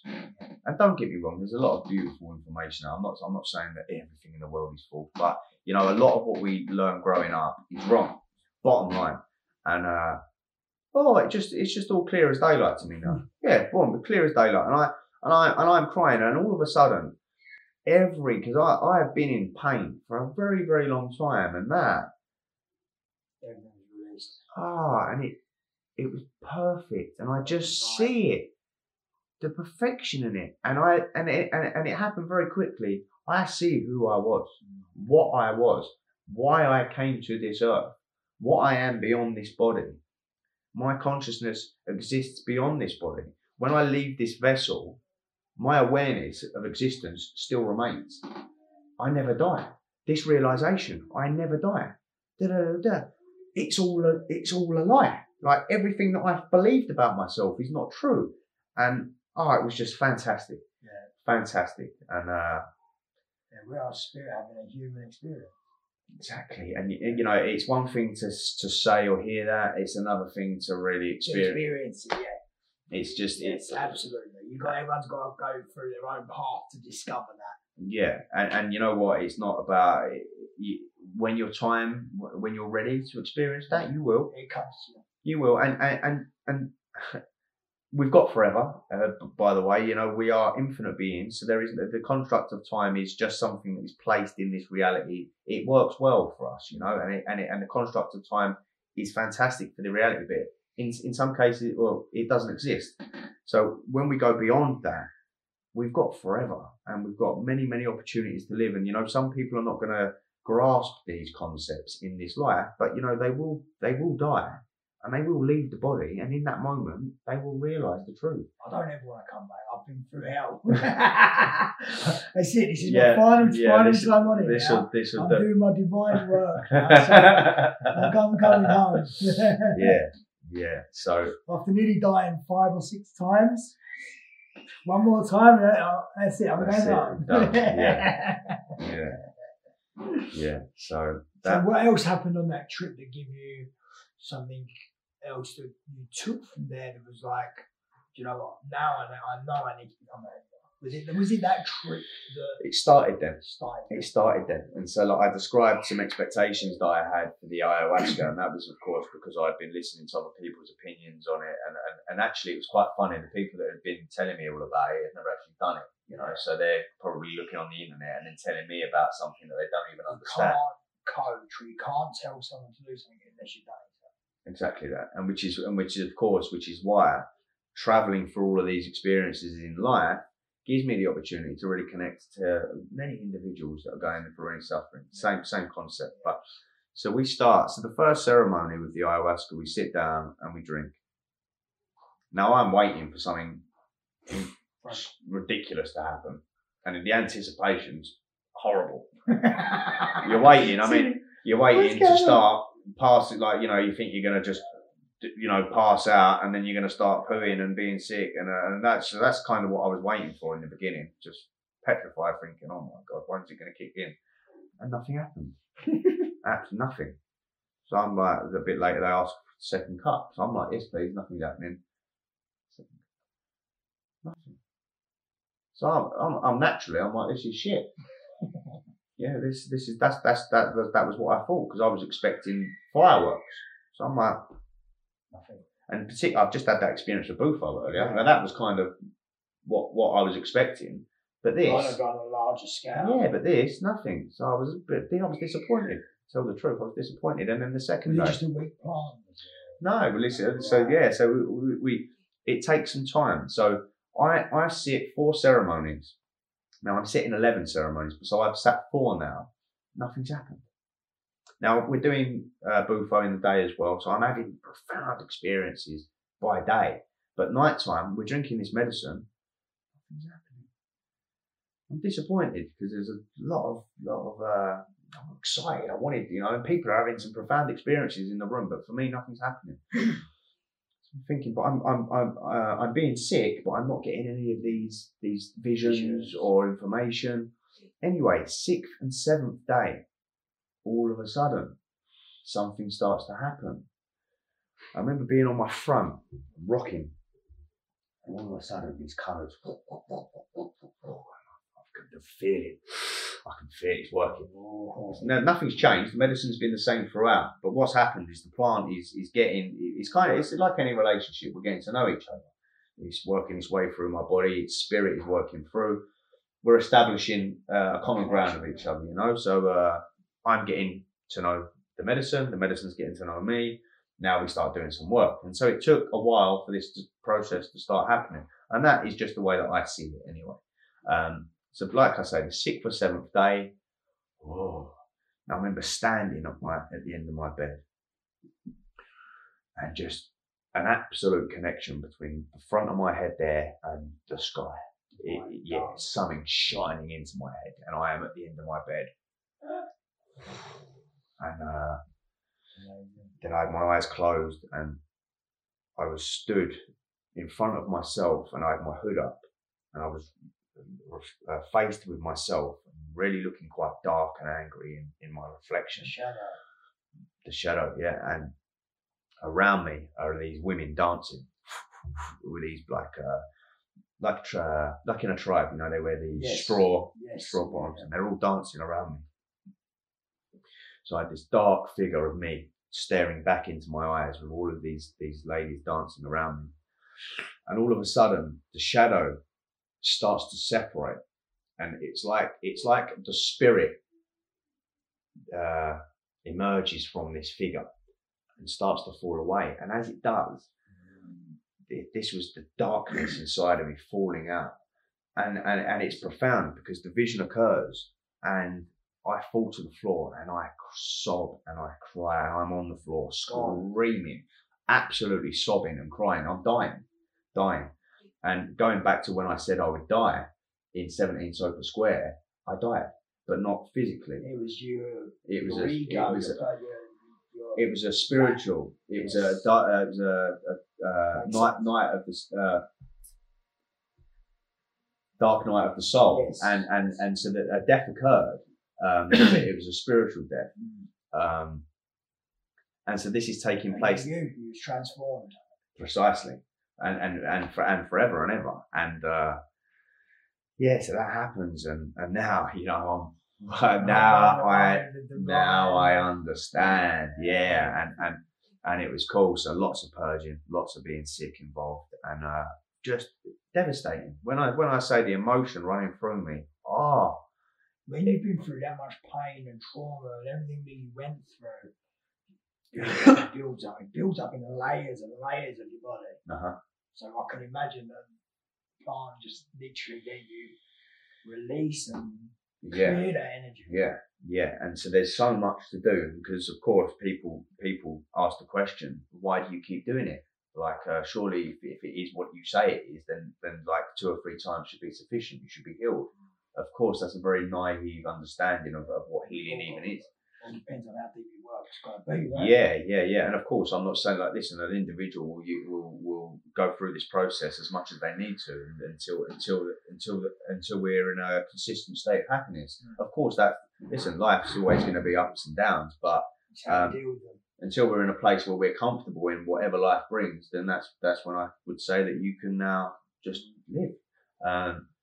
But yeah, anyway, so I go through that process, and then towards the end of that, and there were so many, and that was the other thing as well. There was the broadest spectrum of individuals at this place. All over the world. Yeah, and some of the people, and of course, because I had a specific type of person that would be going. yeah, and and there was a particular group of people that I would only associate with in life. If they dressed this way or da da da da. So there was every type of person there, and I fell in love with all of them. Don't get me wrong, there was a couple that I was a little bit unsure about, or that pissed me off, or said the wrong thing, or whatever. But it was all actually positive because they rumbled me in a certain way. But anyway, there was all of these bizarre people, and by the sixth day, I'm understanding the truth of what we are and who we are, and that like we are family. It doesn't we're family, and what we're doing right now together is sacred and special, and it was just so magnificent. And then I remember on like the last day, towards the last day, it was quite daunting. It was like a golden rain coming down on me. I remember standing up against the wall with my arms crossed, and you are the one. So I went through a quite bizarre moment with this. Now, of course, when you have this spiritual awakening, you can perceive it in a lot of different ways. Now, symbols, like symbolism, is one people take things. Yeah, and for me, I seriously did question whether I was actually God, like the God of all gods, or whether I was Jesus reincarnated, or I was coming up with very bizarre ideas. And of course, I'm looking externally now, because I am. I am God, but that doesn't mean that I'm above. No, we're all the same. Exactly. And just because we're doing this work does not mean that we're better than anyone else. For sure. Never ever. If anything, it puts us more on par with people than anything. Yeah. We can relate, we can talk, and so we're not saying it's like, I'm doing this because I am better than you. It's no, we're doing this because we've had our path, and our time's now come for us to do our work and to experience the truth. And so I'm interpreting this information. You are the one. I think, am I Neo at the Matrix, who's now waking up? Because it's a lot of information you're receiving, and you can perceive it in a million different ways. And so that it's about slowly integrating this information into reality and then grounding it. But yeah, I didn't know what that meant. You are the one. You are the one. You are the one. And I'm standing there. It felt like a very heavy thing. You are the one. And I'm standing, scratching my head, and I'm thinking, what does that mean? What does that mean? And you know what? For me now, the way that I see it, it was telling me, you are the one who can do this. Come on. Yeah. Come on. This is your life. The only one that can do it. Yeah, you're like I had a big role. I've got a big role, and it's not a responsibility. It's more of an honor. But it's you are the one. Come on. And I needed to hear that. Yeah. Because we need to be acknowledged sometimes and to be told, and and just to get in that voice. And so I didn't really know how to interpret that information at the time. And I remember Pierre, who was a French guy, coming standing around me, and it was really special. So I did lots of different bufos. I did a double dose in one of them, and took myself beyond anything that I can describe, and had some very, very terrifying experiences towards the end of it, and some very, very interesting realizations and concepts were presented to me. The idea of infinite reality, and that one person may have infinite selves running simultaneously, and our choices and decisions maneuver us from different selves, and that we may die in one reality, continue living in another, but be completely unaware that we've even died. Because of course, if I was to just drop out of my body now, but then wake up in exactly the same body in another reality, it's like going to sleep at night, and then in the morning you open your eyes, you're in the same place, you think, but you're not. Oh, Yeah, so all of these concepts, and I'm not saying that is the way things are, but these were ideas. These are your thoughts and My mind expanded, bang, and I was able to see many different possibilities of how life and the universe may work. Not saying that is how it works, but they were just ideas of how things could be. And all of a sudden, I went from being pretty blind to just blown open. And that took some time. yeah, of course, no process. Oh, yeah. So coming back from that retreat was, again, a very, very scary and lonely process, because I had a lot of ideas about life and about myself now that did not fit in the world around me. Of course, I come back absolutely blown away, trying to describe my experiences. Unless you've actually been experienced, no one's going to understand it. And they're thinking I'm crackers. And then, of course, like, Lock him up.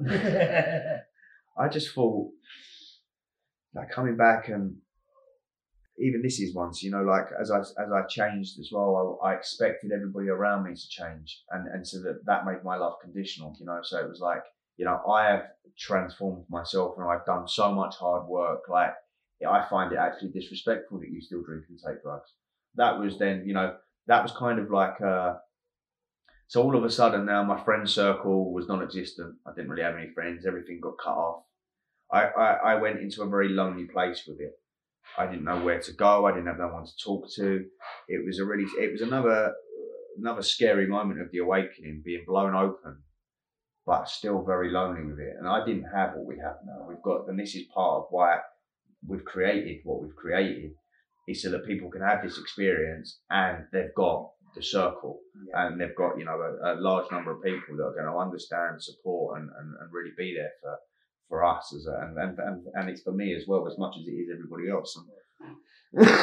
So so that was that, and then there was so that was the start of the journey. And so how many retreats have you been on now? Lots. So I was going every 3 months to Eindhoven for about a year and a half. I went. Wow. So I went a lot, spent a hell of a lot of money. Yeah. But you can't put a price really on what it gives you. No. I mean, I was more than happy to sit and just sniff cocaine endlessly, So this is beyond. This is medicine. Yeah. This is taking you to do your inner work and grow as a person. And grow as a healer. Yeah. There's no comparison. So then we wanted to sort of go and experience this stuff in the jungle. Well, I've cut off a little bit of part of the story actually, and we'll go back, because then I was introduced after my first experience. The guy that I mentioned earlier that lived underneath me, he come, and so I was born on the 13th, and 13 has been a number that guides me quite a lot in life. And he come and said that there's a shamanic drumming circle on the 13th. Would you like to come? Well, I was compelled to go because of the number 13. It was actually quite inconvenient, but I made sure that I went, and I got there, and I met this guy, and I won't say his name on the camera, but he's not that he's a very, very special man in my life for the following reasons. And I walked into this place, and he described to me in detail some things that he shouldn't know. And he said to me something about a girl, and about this guy, and about this and about that, and it threw me. And it made me cry. And me and my friend was sat crying. I'd literally just walked through the door. I was mind boggled. I've never met this dude. How do you know that? And of course now we both work. We both know him, yeah. And that's an amazing man. Yeah, incredible. And of course, and this, his influence in this moment of my life was much bigger than, well, actually I think he knows, because he knows everything. Yeah. And he knew what he was doing anyway, and every word that he said and everything, it was always in the right moment, and it was always what I needed to hear. It was perfect.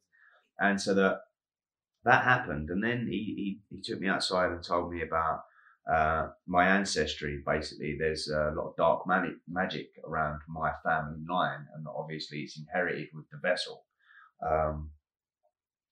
Unfortunately for me, it was going to be my job to break the cycle of what's been going on for however long. And So I'm receiving this information, so and I can't disagree or disregard what this man's saying because he's just proven that he knows. He's just proved it. So there's no way that I can dismiss or, like I said, incredible. So then we sat down and in the afternoon, it was quite nice. I was made the centre of attention for the next 2 or 3 hours in the afternoon. And so they got up and they'd done this kind of ceremony for me, and they sat me in the middle, and I had to look into this black glass.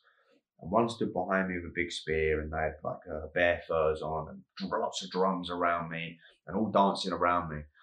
And he said, you might feel something, you might not. So I said, okay, fine, I'm down for whatever. So I'm sat looking at this thing.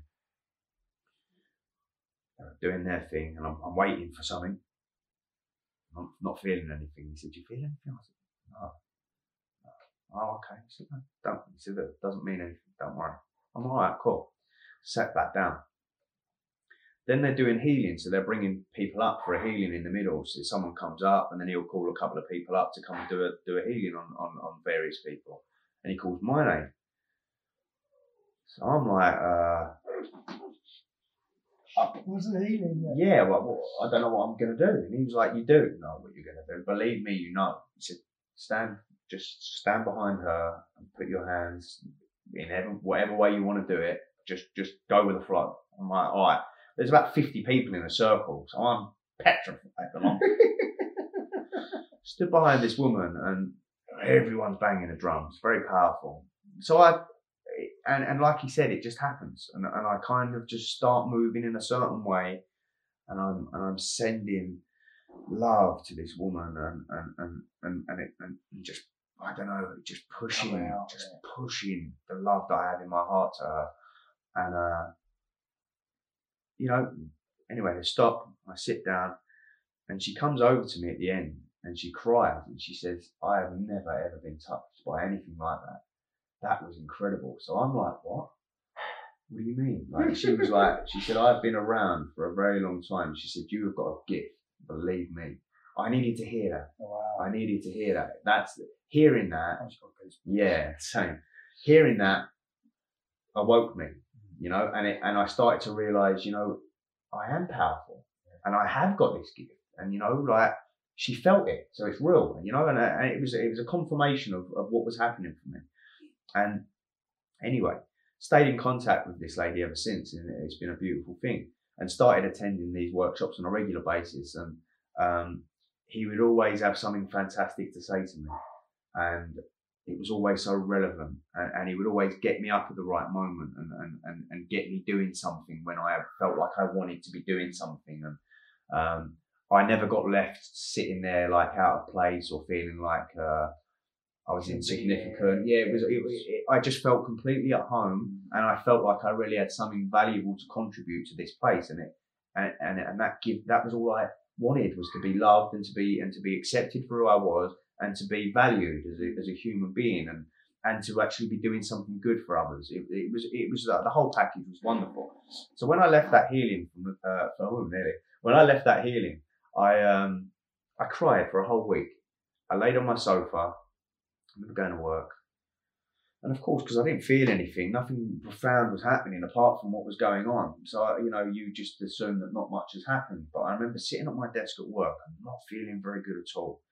And obviously, I've got a bit of a persona in the office where I'm the boss and all the rest of it. So I'm not going to sit and start crying at my desk, because that's not going to go down. Well, I actually would now, but not then.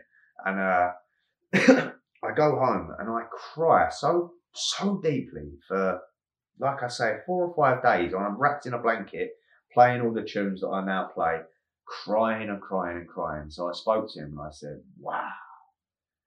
The release that come from that, and it just blew my mind, opened my mind. So that drumming thing happened with that particular group of people, plus the medicine work all at once. All into it. Bang! There it is. There's your new life. It's done. And here's your calling. Exactly that. And then that. Welcome to your purpose. Exactly that.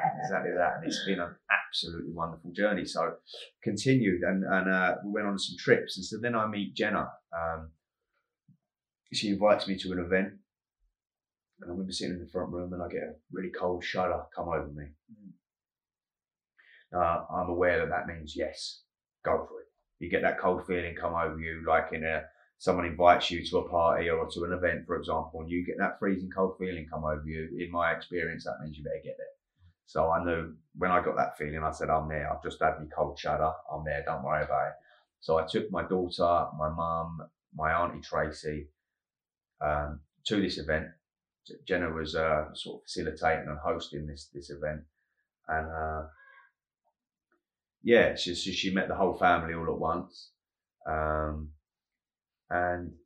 I had my eye on her, I suppose, and of course I just had this very profound and fast awakening, and I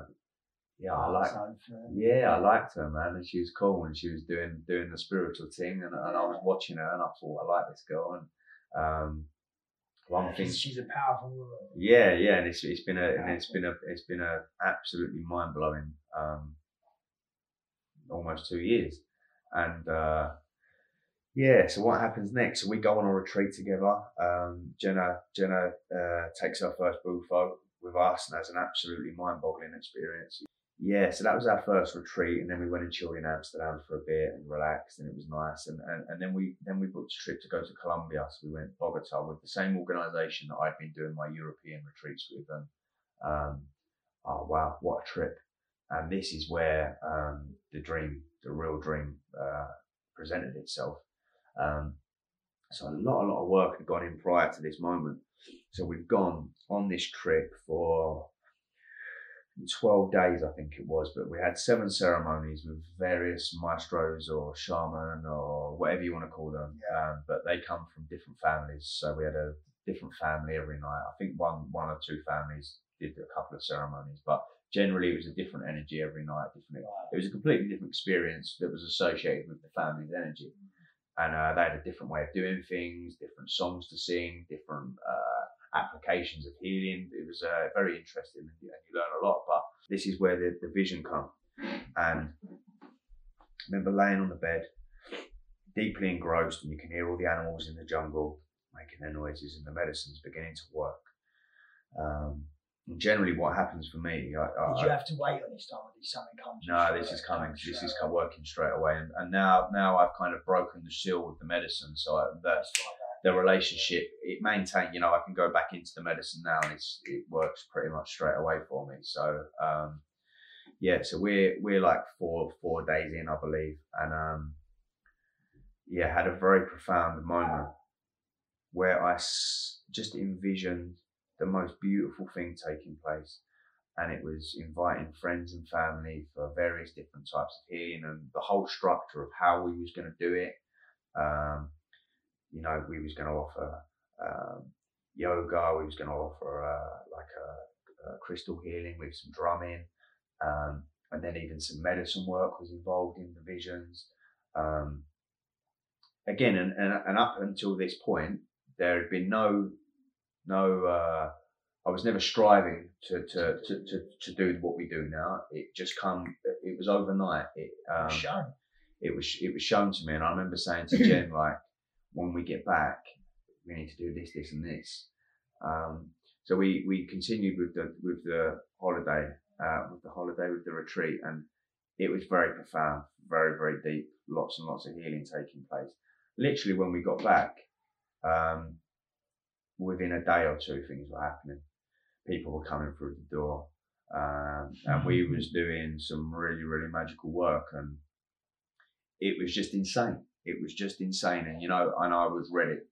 I was in a place where I had really been able to see the trend, and this is only my personal opinion, but when you've got a really, really true idea and perspective of yourself, you have something really true and authentic to offer others.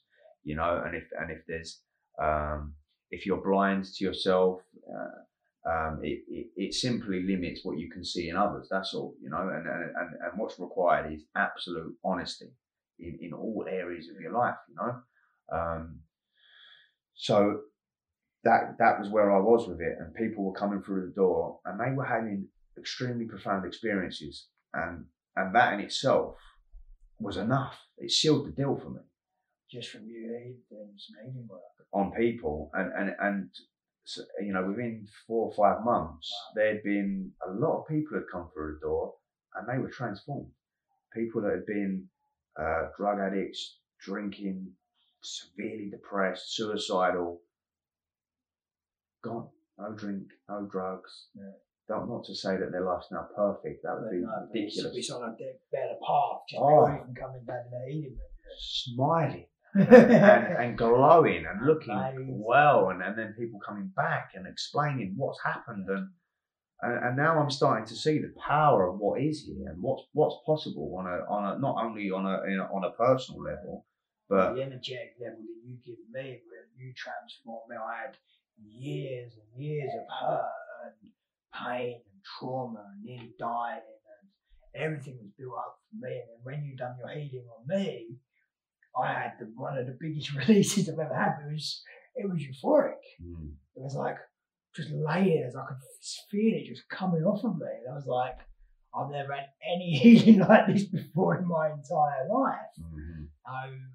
That's what I'm saying. And so that, you know, just observing that, because, you know, there was a little part of me in the beginning of all this that doubted, you know, and thought, am I qualified to be doing what I'm doing? Am I good at what I'm doing? Am I actually doing anything at all? Is this all in my head? Am I going crazy? And that also presents another journey in itself, is really owning your greatness.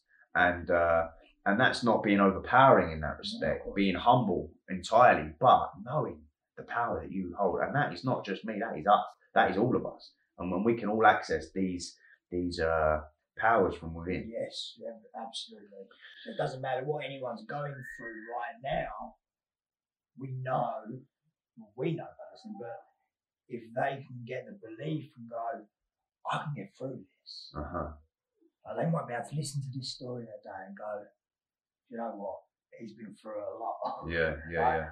If he's been through that, there's hope. There's hope, and that's the key word, is hope. And you know, because for me there wasn't any. It was completely blind. I didn't know any of this was coming. As far as I was concerned, this was how my life was going to go for the rest of my life, and that was why suicide was an option, because the you should imagine like 10, 15 years ago, whatever it was. I mean, 10 years ago, you're 32 now. Visioning what's taking place now, it's mind-boggling. My brain couldn't have imagined something so spectacular. In prison, and then coming out, going back to the old ways, but now coming back and having this elevated into your gift, into your power, into your purpose, but being shown it. It's so amazing. Being given it, amazing. It's two totally different. Yeah, it's that, and again, it's like we can even speak a little bit about duality, and that plays out for all of us in our lives in some way or another. So it's like pleasure and pain, hot and cold. You know, there's an opposite of all things. Exactly that, and that is what makes a whole. You can't have one without the other, and exactly that, and in the same way. The dark and the light, and it doesn't. That's just how I'm describing it. Dark and the light. You could say it was pleasure and pain, or however you want to describe it. But it's a duality which makes a whole.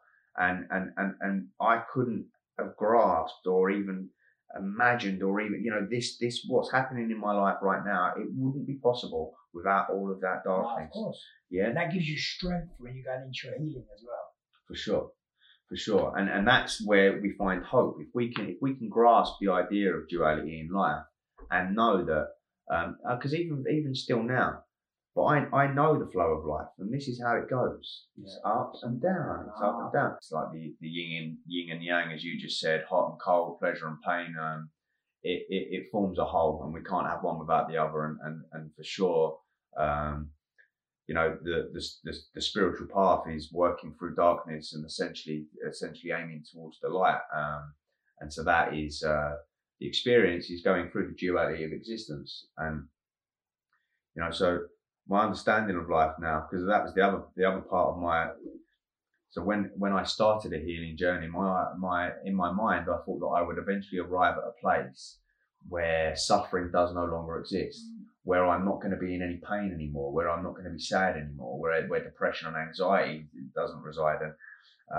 And that in some cases is correct, but you are still going to be confronted with difficult situations, and you're how we respond to them. Exactly. And you're still going to feel human emotion. You're still going to feel the emotions that we have within our capacity, which in some cases is really, really hard to go through. But it's what makes the whole thing so beautiful. That it's an emotional journey. Our suffering's a journey. Yes. And when you can really start to see it from this angle, all of a sudden it changes. You're no longer a victim of it, you know? About raising our consciousness, raising our vibration. Exactly. Learning, growing. Something happens to us, but being able to be aware of there's actually good in this. Yeah. Like, I've had multiple accidents, like near-death accidents. If it hadn't have happened to them, I wouldn't be sitting there doing this interview now. Exactly that. So I'm very, very grateful for my dark times. Like last year I had a car accident and was squashed by a lorry. But because I'd had a couple of major accidents before that and then died and whatever, I knew every day I was just like, meditate, read, watch something positive, watch something that makes me laugh. 5 months off work with my arm in a sling, like doing nothing, sitting at home, depressing, kept having panic attacks. Yeah. And it was just like this slope like that. I was like, I know there's going to be something amazing out of this.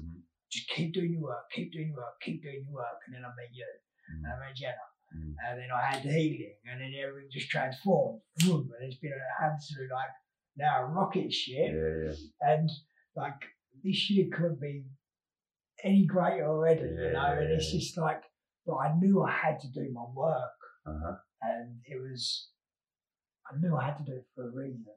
And now I'm on this healing journey. I've got people coming to me already, and it's like we're going and doing a private ceremony for a few of my friends, and everything's just evolving now. So, like, watching your journey and hearing about your journey, and obviously the parallels of it, it's now mine's starting to evolve, and I'm learning so much from just sitting here today and just hearing about how it's happened for you. It's inspirational. It really is. It certainly is. It certainly is. And we was just saying off camera a moment ago that you know, it's when I was 22 or in my madness, you know, this sitting and watching this video may not have appealed to me, but you know, later on in my journey where I was absolutely desperate for change but just didn't know where to go with it, this could have been a life-saving moment just hearing this story. And that's all it is. It's about just creating the opportunity to change one life through you know, it amplifies the possibility of this story being heard by recording this video. You know, and it creates a greater chance of somebody stumbling across. And like in this scenario, I've come across a light at some point which has lit me up, and then, you know, I've done the same to others, lit them up, and then they go light someone else. This is how the world is going to change from an inward revolution, is that we start lighting each other up. And no one's above anyone in all of this. We're all serving a very, very important purpose. The world's having a big transformation right now. And as you, I think it was you put on Facebook the other day, there's going to be a lot of people waking up this summer. It's very exciting. You can really feel the energy changing. It's very exciting. People are eating better now. People are looking after themselves. They're getting curious about the spiritual path. So it's all slowly unfolding, isn't it? Oh, it's incredible. Like, what's most beautiful is that some people and see, I've got still, because I went through a moment where I had my change, and then it was like that kind of separated me from society in some areas.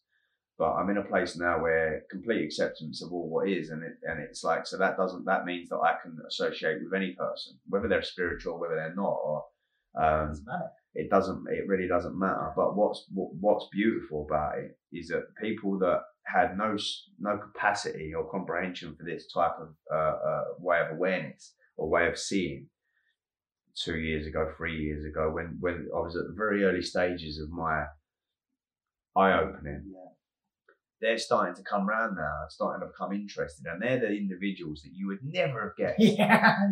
You know what I mean? They're the people that were completely, I didn't know you were doing that. completely against it all, thought like I was a lunatic, like you're this, you're that, and probably had a lot to say about me behind my back.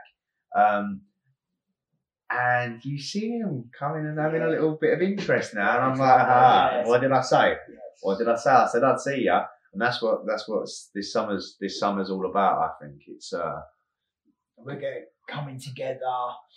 We're going to put something on together, like a big festival where we can have everyone just come down, get some healing, learn about it.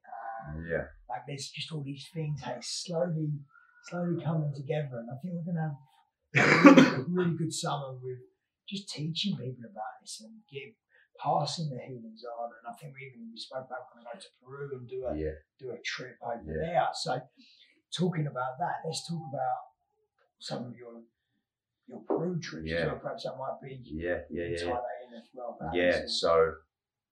So we went Colombia, and that's when the vision really comes to me, and the idea of offering a spiritual service to the world. Or initially in the vision, it was a safe place, so it was friends and family or people that were going to accept the idea.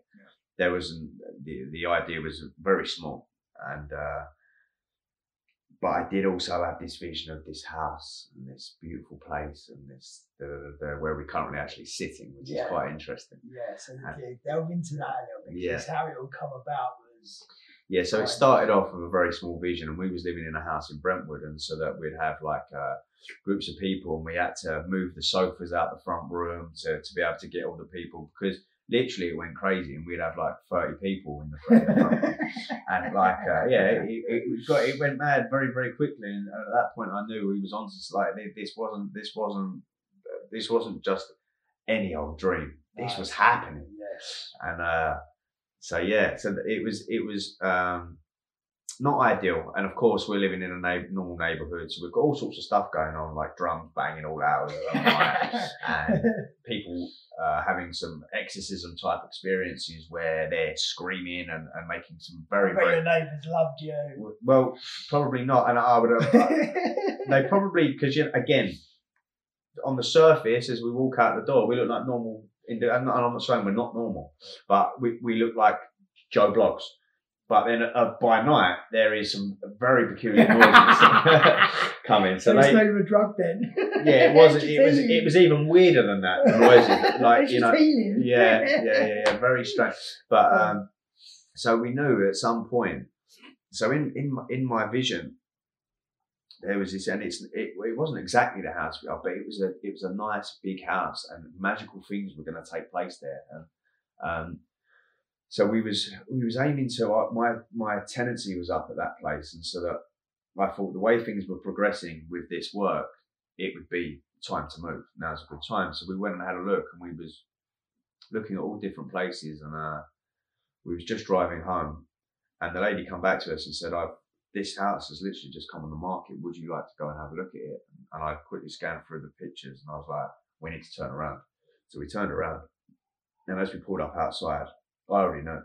I was like, this is the one. I didn't even look inside, I knew.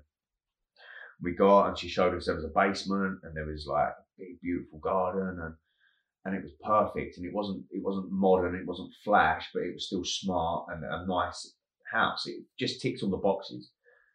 So I was like, well, we're moving in. Send me the paperwork. I paid a deposit. And we moved in, and the summer just passed. Well, I can't tell you. It has just been mind blowing. Like the work that we've done here, the gatherings that we've had, the ceremonies that we've had, the people we've had, hundreds of people through the door, and just made a really, really beautiful contribution to this healing for humanity. And it's just the very, very beginning of it, which is so exciting, because what I've seen take place already is huge. But what's to come? Whoa. And it's a plan over the next 20 years for me. I was describing to some guys downstairs in the breathing and yoga. My dream is it's not an immediate thing, but over the next 20 years, I'm going to turn into an older man. And when I arrive at 50, 60 years old, I want to have my tribe and our people and a place where we live freely and a place where we grow our own food and there, a place of love and a place of unity, and our children grow up like not school intelligent, life intelligent. Well, the schooling system is still teaching people 70 years of age or textbooks. It's ridiculous, and there is so much information that everything that I've learned has not come from a book, or it's come from a connection to something that I don't understand, or I kind of do understand it, but it's beyond my understanding. And this information comes and just become very, very smart through the dedication to these practices and whatnot. So it's a really exciting time coming, and so I'll tell you a little bit about the last trip. So me and a friend Luke went to Brazil. That was the trip before last, and so we went to go and visit the Varanawa tribe in Brazil. Really, really beautiful experience, and so we got there, and it was an absolute mission to get there. Hours and hours of traveling, and we arrived, and then we've got our suitcases on the back of mopeds, and we're going into the jungle, and we've got nothing but a hammock and a suitcase, and then beautiful, beautiful forest. And these guys play music night and day, fabulous musicians. Yeah, it was absolutely incredible, and a very, very tough experience. I mean, it sounds quite straightforward going into the jungle, but when you strip yourself of all of the things that you're so used to having, mobile phones and social media, whatever it is, good food, all of these things, sweets, whatever. Strip yourself of all of that stuff for a couple of weeks and see what happens in there. In the jungle, you're in the middle of nowhere. Yeah. You can't just come home. No, and at times you do think, what the fuck am I doing? But that's the mind trying to worm its way out of a difficult situation.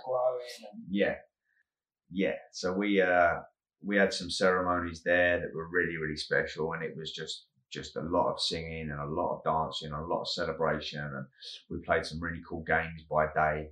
Like we would fight with the girls, like it was real. Like I've got some fabulous pictures where it's a ceremony itself. So the men come in and they have this great big whip, and you have to go in the middle, and they go whip you across the back. That sounds a bit painful. They got me quite bad on the side there, but of course you're hyped up and you're in it, and you've got all your face paints on, and you're going in beast mode, warrior mode. So it's all good, and lots of different games that they play. Where the girls will basically bash you up and give you a wet grab your balls and pinch you and punch you and all that. Yeah, we got bashed up by the girls, so they were funny. And they had no tops on as well, so there's boobs everywhere, and it's carnage, but it's fantastic fun. And lots of ceremonies. But what I realised, because when I got on that trip, normally I've got an intention when I go to a trip, or a lot of the time I'm finding life quite uncomfortable, or I'm getting a little bit down, or this time using a good life. Yeah, and so that when I went there in the medicine, it kind of left me with like, what's my purpose for being here? Which then led me to discover the reason why I was there, and I was able to see that the tribes have got an ancient. So basically, the information never gets lost. So in our generations, our families are broken. Mum goes over there, dad goes over there. Any knowledge that is worth knowing gets lost, and that was lost for us a very long time ago. But in these environments, in these tribe environment, the sacred knowledge is passed from generation to generation. It never gets lost. It never changes. And it never changes. Exactly the same. Precisely, it's tradition. Right? Yeah. So that is what they've got is sacred, ancient knowledge that's been held forever. But on the other hand, what I was able to see is that due to the cities expanding, due to the availability of alcohol and drugs now, and this is all over, cocaine, cannabis, alcohol, whatever it might be, now some of the tribes, you know, some of the tribes are stealing from each other. They're starting to take drugs, and they're starting to, you know, there's these things that we're experiencing here are now starting to. The Western world's going over there. Yeah, and of course the cities are expanding, and the city makes all of this stuff available. You know, so some of these guys are going out and getting pretty fucked up and coming and infecting their sacred tribe, really, so to speak. And it was in this moment that I sat and I realised, you know, because they haven't yet experienced the depth of this darkness, I have. Mm-hmm. So I can tell you in advance that what's going to happen. You go down that road and see all of this beautiful family that you've got sitting in the. Because for us, I go there. I come from I come from a good family, but it's a broken family nonetheless. Now, my idea of perfection in terms of family is mum, dad, brothers, sisters, cousins, all of us together, but we actually love each other and adore each other and thoroughly enjoy each other's company. That is my idea of heaven in terms of a family unit. But this is it. And I go there and I see the chief and I see the son and I see the daughter and I cry because of the beauty of this thing. So innocent. And it was just so pure and love, and they're all singing together and dancing and like. But they've hardly got any money. Yeah, they've got nothing. But they've got everything. They've got the forest, and that's all they need. But again, now the resources are being taken. Yeah, they've got this pureness about them that is slowly in some kind. This is not. I'm not saying that this is. But what I experienced on this particular occasion was that the chief's son had been out drinking alcohol the night before the ceremony. And for some reason, I had this connection with this particular dude. There was just something about him that was familiar to me. Yeah. So one of the girls that was kind of staying with the tribe and had been there for some time, she explained to me that she was really upset. And I said, "Tell me what's wrong." And she explained to me that some of the guys now are starting to drink and starting to take drugs, and blah, blah, blah. And she said that this particular guy had gone out and had been drinking. So I was like, you know what? I've got something very valuable for this guy. So I wrote a big long piece of writing and told all about my life and all about my drug taking and about how I've never had the family. Like, what you have got here is everything I've ever wanted. And the reason I travel all this way around the world is to experience what you've got. Believe me, because they've got access to Facebook. So they're looking at our houses and our cars and all of this stuff. They believe that we live in heaven. Now, I can understand why it looks like that, but it's not the truth. It's not the truth. And then we're looking at them thinking that they live in heaven. Of course, it's very human of us to look outside of ourselves and believe that the grass is greener on the other side. So I then see that, you know, it's not about, again, following their lead or following our lead, but combining what we've got. Coming as one. Precisely that. And the way that I see it, because of what you just said there, that their tradition is carried from the past, from thousands of years. So they've got, essentially they're carrying the essence of the past.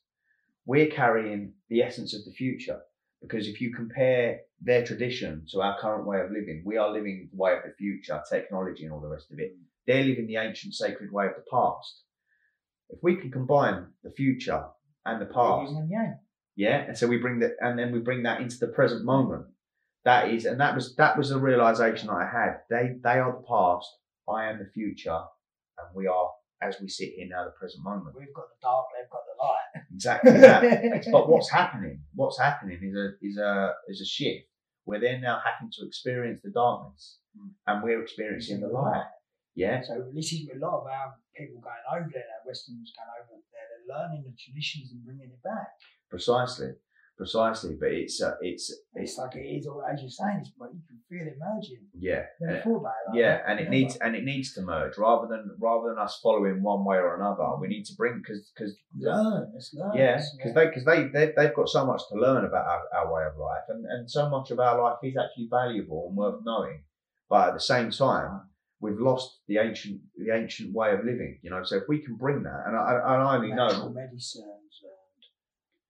all of that. We only know we're living with a life that society expects, you know, and we're doing all the puppet stuff. But underneath that is a sacred practice taking place, which is the ways of the past, and this is what's saving us in the now.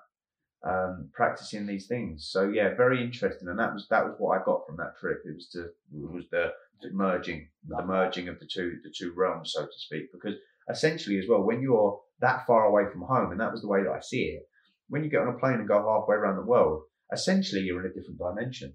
There's nothing to say that essentially you're dead. Different languages. Yeah, you're dead to this world because you're thousands. You know, there's. So yeah, very, very interesting.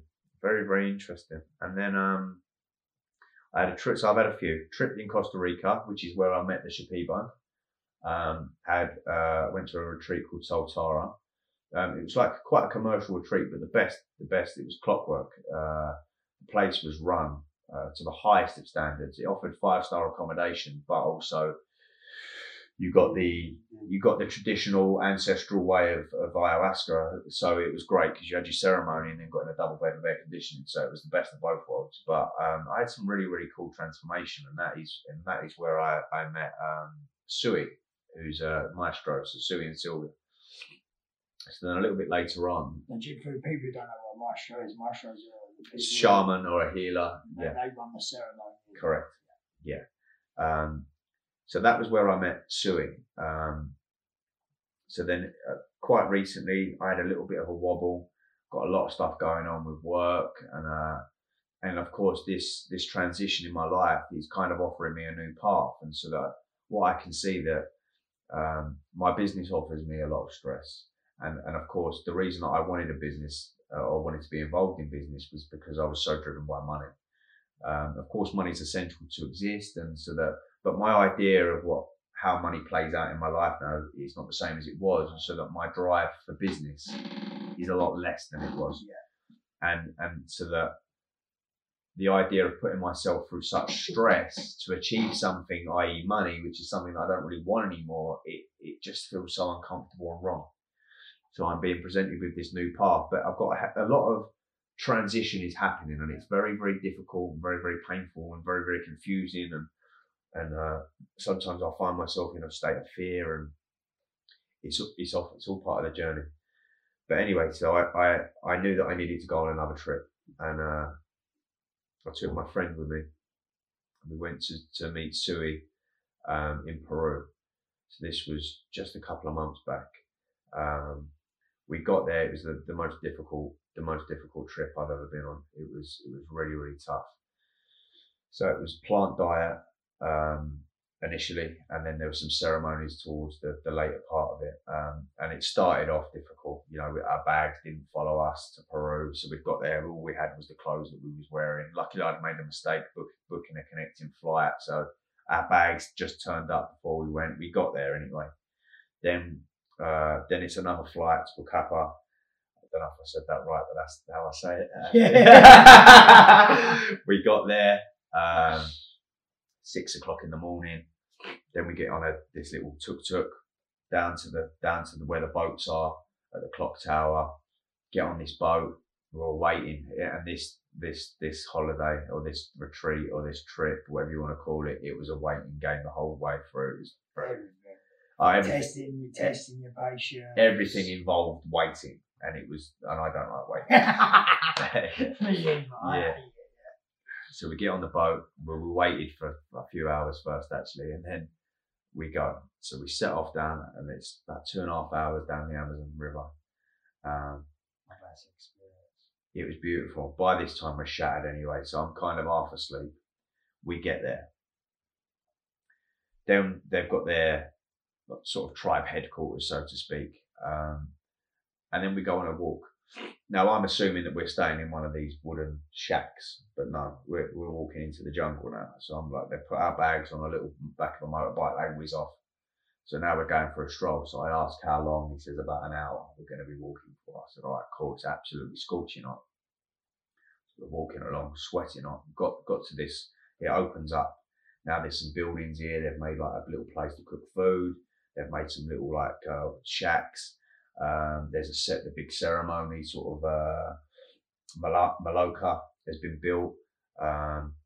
So I'm like, all right, cool. So he tells us this is the diet centre. So I'm like, all right, cool. So we've just arrived. We go over, we're pretty tired. And it's just a wooden shell and a wooden floor. Now they recommended that we bring like a blow up bed. Jenna's bought me a blow up bed that can only be blown up by electricity. So you're in the jungle. Yeah, so there's obviously no fucking electric. So I'm like, yeah, so I'm like, shit, man. So what am I sleeping on? So he gives us this thin little mat. So I put that on the floor, and it's cool. All right. So then we put a little mosquito net over it. Now I'm laying on it, and it's really not comfortable. It's like basically sleeping on the wooden floor. So I've said, Sue, you're gonna have to get a couple more mats up here, geez, and he brings them over for us. So that was it. We take a look around. We're in the middle of the jungle, miles and miles and miles in. And it starts to sort of sink in that you're not going to be going anywhere for nearly 2 weeks. And there's nothing. So you're just in a wooden hut in the middle of the jungle. And there's a swamp there. And when I've arrived, my head quite crackers. My head's a bit messed up. So we're like 4 or 5 days now. So the first morning's vomitivo. So we drink from a bucket. That says it all. I've done that once before, but this is John's first time for all of this as well. So I'm getting a little bit excited to get. So what is it like a? It's like so they did it with lemongrass before, but they made it out of a particular plant. I'm not going to pretend to know that I know what the plant was, but it's a plant that was readily available where we was. And they make this drink, and so that you drink from a bucket, drink until you cannot drink anymore. It's obviously your stomach. In the end, you're naturally just spewing up, and then he asks you to do it again. So you keep going, and then you go. So 3 times you do that, just to clear out the top half, like the stomach and whatnot. Then they give you like a shot of this. It was like garlic and onion or something up the nose. It wasn't that, but that's what it smelled like. Up the nose. It's like, okay. So that was the first morning of waking up, and so that was it. And then they walk off, and that's it for the day. So you just sat there, and it's a long old day. I tell you, we get up at 5:30 in the morning. The sun's bright at 5:30. And it got to 9 o'clock in the morning, and it felt like you'd been there all day. And I'm like, what are we gonna do? So you spend a bit of time meditating. What's the time? 10 o'clock. You know, it went on. It was relentless. It just went on, and then. So there's no food or nothing at this point either. So you've got nothing to look forward to. So now you're starting to really see the truth about what's happening in here. Now I'm going berserk. Second day comes over. He's got a bit of a smile on his face now. He's got this drink. Drink this. Cool. It's something to do.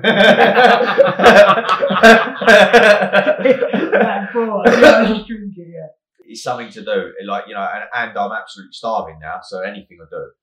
Drink. And he smiles. He says, 10 minutes. So I'm like, all right, whatever. And then, so John Boy's next to me. So I'm like, come on, son. And he's like, fuck off. He's got the because when we got there, he was like, mate, what is this? I'm like, this is it, mate. And he's like, what? Like 11 days here? What are we gonna do? And I'm like, I don't know. Like, let's just get through it. Just get through it. So I'm like, come on, mate, you've got to get this down here. So he comes out, and I said, come on, you've got to get that down here. He's like, no, I don't want it. And I said, come on, mate, we've travelled all this way. Let's just get it down here. So he gets it down him. Now I'm laying, waiting for something drastic to happen. Like, cool. 20 minutes past, nothing. Half hours past, I'm cool. He's spewing his guts up badly, like really in a bad way. Does not stop being sick. Now I'm having a little bit of a chuckle next door. I'm thinking I'm sweet. Like, I got away with it. Yeah, and then all of a sudden, it was like a snake inside my stomach that erupted. I thought, oh, here we go. So I'm running down to the toilet, which is about a 2-minute walk from our hut. So we took this drink and we're running. I'm going to toilet, going to toilet, going to toilet, going to toilet. It was all day.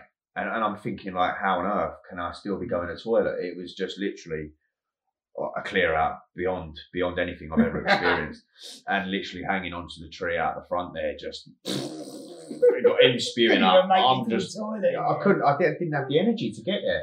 Didn't have the energy to get there in the end, and in the end, I'm just crawling back into bed, and then I'm like, oh no again, oh back out, then back in bed again. Oh, it was horrendous. Like by the end of it, because we've been going all day just sicking and pooing. By the end of that day, I was blown out. So I slept quite well that night. Next day comes. So I'm thinking like, oh, what's happening? What's happening today? Yeah, nothing. We sit there.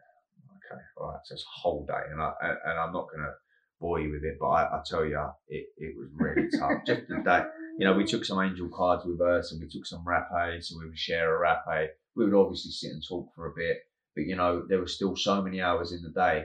And by 6 o'clock at night, it was pitch black, so much so that you couldn't see that far in front of you. Still warm in here. It was still warm, but it was pitch black dark, and we had no phones or anything. So there was no light. And so we couldn't see that far in front of us. So we had these little mosquito things that would try and get the mosquitoes away. We'd be sat on a mat on the floor with this net round us in the pitch black. So by 6 o'clock, you really wanted to be getting to sleep. First few nights were cool, because we'd been clearing out and we was physically exhausted. How long was you there for? We was in that scenario for 12 days. Wow. So now I'm starting to understand what it's like to be kidnapped and thrown in a hole. Because that's what it felt like. This is what it feels like when you've been kidnapped and starved. That's what it was. It's what it was horrendous. And my mind, I tell you what, I've never seen it in such extreme light, but it was just vicious. Anger, and I wanted to rip my skin off. I just wanted out of this body. I wanted to get out. It was horrible. And then you had like a little bucket to wash with some leaves in it and that, and which actually come from a pool with all frogs in it. And, it was cool. It was cool. I loved the experience. So we've got to like the 5th day now, but I'm like, are we not eating the whole time? Because I can't do that. I like my food, and that was the most challenging part. I think is having the food taken away. The thing is, if you'd have gone in with the mindset of I'm fasting for 5 days, like you I would have been prepared. But when you go in there thinking, oh, I'm still going to eat, and then all of a sudden you're not getting food, then you get it. Yeah, it's like because that was the only comfort I had, and you've taken it away from me, sort of thing. And it was difficult. So, like on the 5th day, so he'd come in the morning, because he'd come and check on us in the morning, but then we wouldn't see him again all day. And it was like, even just a little visit from them kind of broke the day up a little, you know, because you thought they might offer something exciting, which they never did. And so really playing mind games. Yeah, it was, but I think it was done in a subtle, in a perfect way. It was rumbling me, and I know it was rumbling my pal as well. We was by the 5th day, we were both in bad shape, and he was like, "I'm going." I said, you ain't going anywhere, mate. Trust me. Yeah. So 5th morning he comes, and a big smile on his face in the morning. He says, "Ayahuasca." So he was like, "Yeah." So what he means is we're gonna make it. So we pick the chacruna. He's got the yellow vine buried in the floor for some reason. I don't know what. I think he might have picked it and then wants to keep it preserved for a later date. I'm assuming that was the idea of that, the method to his madness. So anyway, we pick the ingredients and we sit and we bash it all together. I've got some cool videos of that. It was a nice experience. So we spend the morning doing that. It was quite tiring. I haven't eaten for God knows how long. So just holding this hammer is a difficult thing to do. And but we're happy to be doing something. So we cook the medicine. So he's cooking now. Tells me 3 hours, it'll be done. So I'm like, cool. Ceremony tonight? No. Mañana. I'm like, go away another day. No, you just chopped it all up. Yeah, he's just carrot always there like so. But then he comes. So then we go back to the shack. So I'm pissed. I'm like, he's doing it on purpose. So then we go back. But now we've got something to look forward to because we know ceremony tomorrow, so I can get through tonight. Yes. And I forgot to mention that. So it was boiling hot one moment and absolutely pissing down like the most torrential rain you've ever seen. That was the contrast, and in between it was just deadly humid. So the mosquito situation was like I've never experienced. You got up in the night for a wee, and you would look like you got chicken pox in the morning, absolutely eaten alive. And of course, when you get up for a wee, they land on you, then you get in your net, so they're inside and they'll have you. With a pair of us, were covered head to toe, and then by the third day, scratching. The mosquito, the whole body covered, and then our mats that we were sleeping on were damp and wet. It was tough. In the dark, on a damp mat, getting bitten by mosquitoes with no food, no nothing. It was like in the dark, you're going crackers, but it was good to push yourself to that level. So then the ceremony comes, and so this is like I think we've been there nearly like 7 days now. No, this is the first ceremony. So we go down, we're all ready. We're there bang on, I think 10 minutes before we were meant to be there. We sit down and we wait some more. I'm saying to my pal, like, what are they doing? What is going on? We've been sitting like 3 hours just sitting there. Like, everyone's just sitting. No, not even a thing. Nothing's happening. They're just sitting there smoking. And I'm like, getting the boys a little bit, right? It's all good. Yeah. But he suddenly comes just at the right moment, just after I've said that. But he doesn't know I've said that. And he comes in and he serves the medicine. Bang. It's a relief, because I know that all of this anger is going to come out of me in a minute, based on my experience with this medicine. And I have been rumbled more than I've ever been rumbled. So I'm quite excited to let go of this. And we take the medicine, we lay down, and it's very, very strong. I mean, immediately I drink it and it's alive inside me. Lay down, I get quite a cold sensation come over me. Within 40 minutes, I'm really being sick from the depths of me. Like, it's pulling, and you can feel it's like pulling everything out of you as you're being sick. Really hurting, come from really deep within. Interesting ceremony, and then they sing an Icaro, which is like a healing song. So it's the song of the plants. And I experienced this once before with Sui in Costa Rica. Really, really magical. And so the idea is that it's the plants singing through the maestro. And of course, so in our traumas or in any type of traumatic experience, it gets stored in our bodies and in our physical, so we've got like energetic meridians, and these traumas sometimes create blockages in certain points of the body, which creates certain illnesses in physical forms or depression or whatever it is. So the idea of the Icaro is to relay a new map over these specific points, which then creates a new place for this energy to flow. Sounds quite far-fetched. How could a song do such a thing? I've experienced it. I felt it. Again, this is an experiential thing. Go and see for yourself what this magic can do. So that's what happens. So generally, they wait for you to have this big purge, is to get all of this energy out of you, and then they sing their songs to you. So we was really lucky. We had 3 healers singing to us at once. Really powerful. Second night was where it was at. So the second night was immediately like the night after, and I drank the medicine, and it was that moment, not that I've always been waiting for, but I've kind of given up with that now, looking for visions and looking for pretty colours and jaguars and unicorns and all the rest of it. That's just an added bonus to whatever process you go through if you manage to see these wonderful things. But on this particular occasion, within 10 minutes, my whole body turned to ice. Laid, and then I got this overwhelming fear, and I've done lots of medicine work, never really felt this sensation before. For a moment, I didn't think I was going to be all right. I was thinking, no, I'm not, no, this isn't good. I'm not going to a good place here. What's happening? I'm starting to get a little bit, and all of a sudden, this explosion into this world that I've had glimpses of it, but this was. I was engrossed in a world beyond my understanding. This place was familiar but unfamiliar all at once, and it was that was the world of ayahuasca. This was a different realm. Next dimensions. Yeah, it was just mind-boggling, and I remember just being absolutely strapped to my bed, enjoying the show. Yeah, and the sensations that were going through my body. So then what happened? I started to feel this coming through my body. But also with the vision I had, there was these two like fans, and they was going cleaning the cells on a molecular level. And so that the vision and the sensation that I was getting was working all at once. So what I could feel, I could see what was happening on a molecular level, and it was. And then it was like there was hands or something, whatever, I don't know how you would describe it. Something was coming in my stomach. My stomach would go, and then it would go, and then you'd feel like something else go.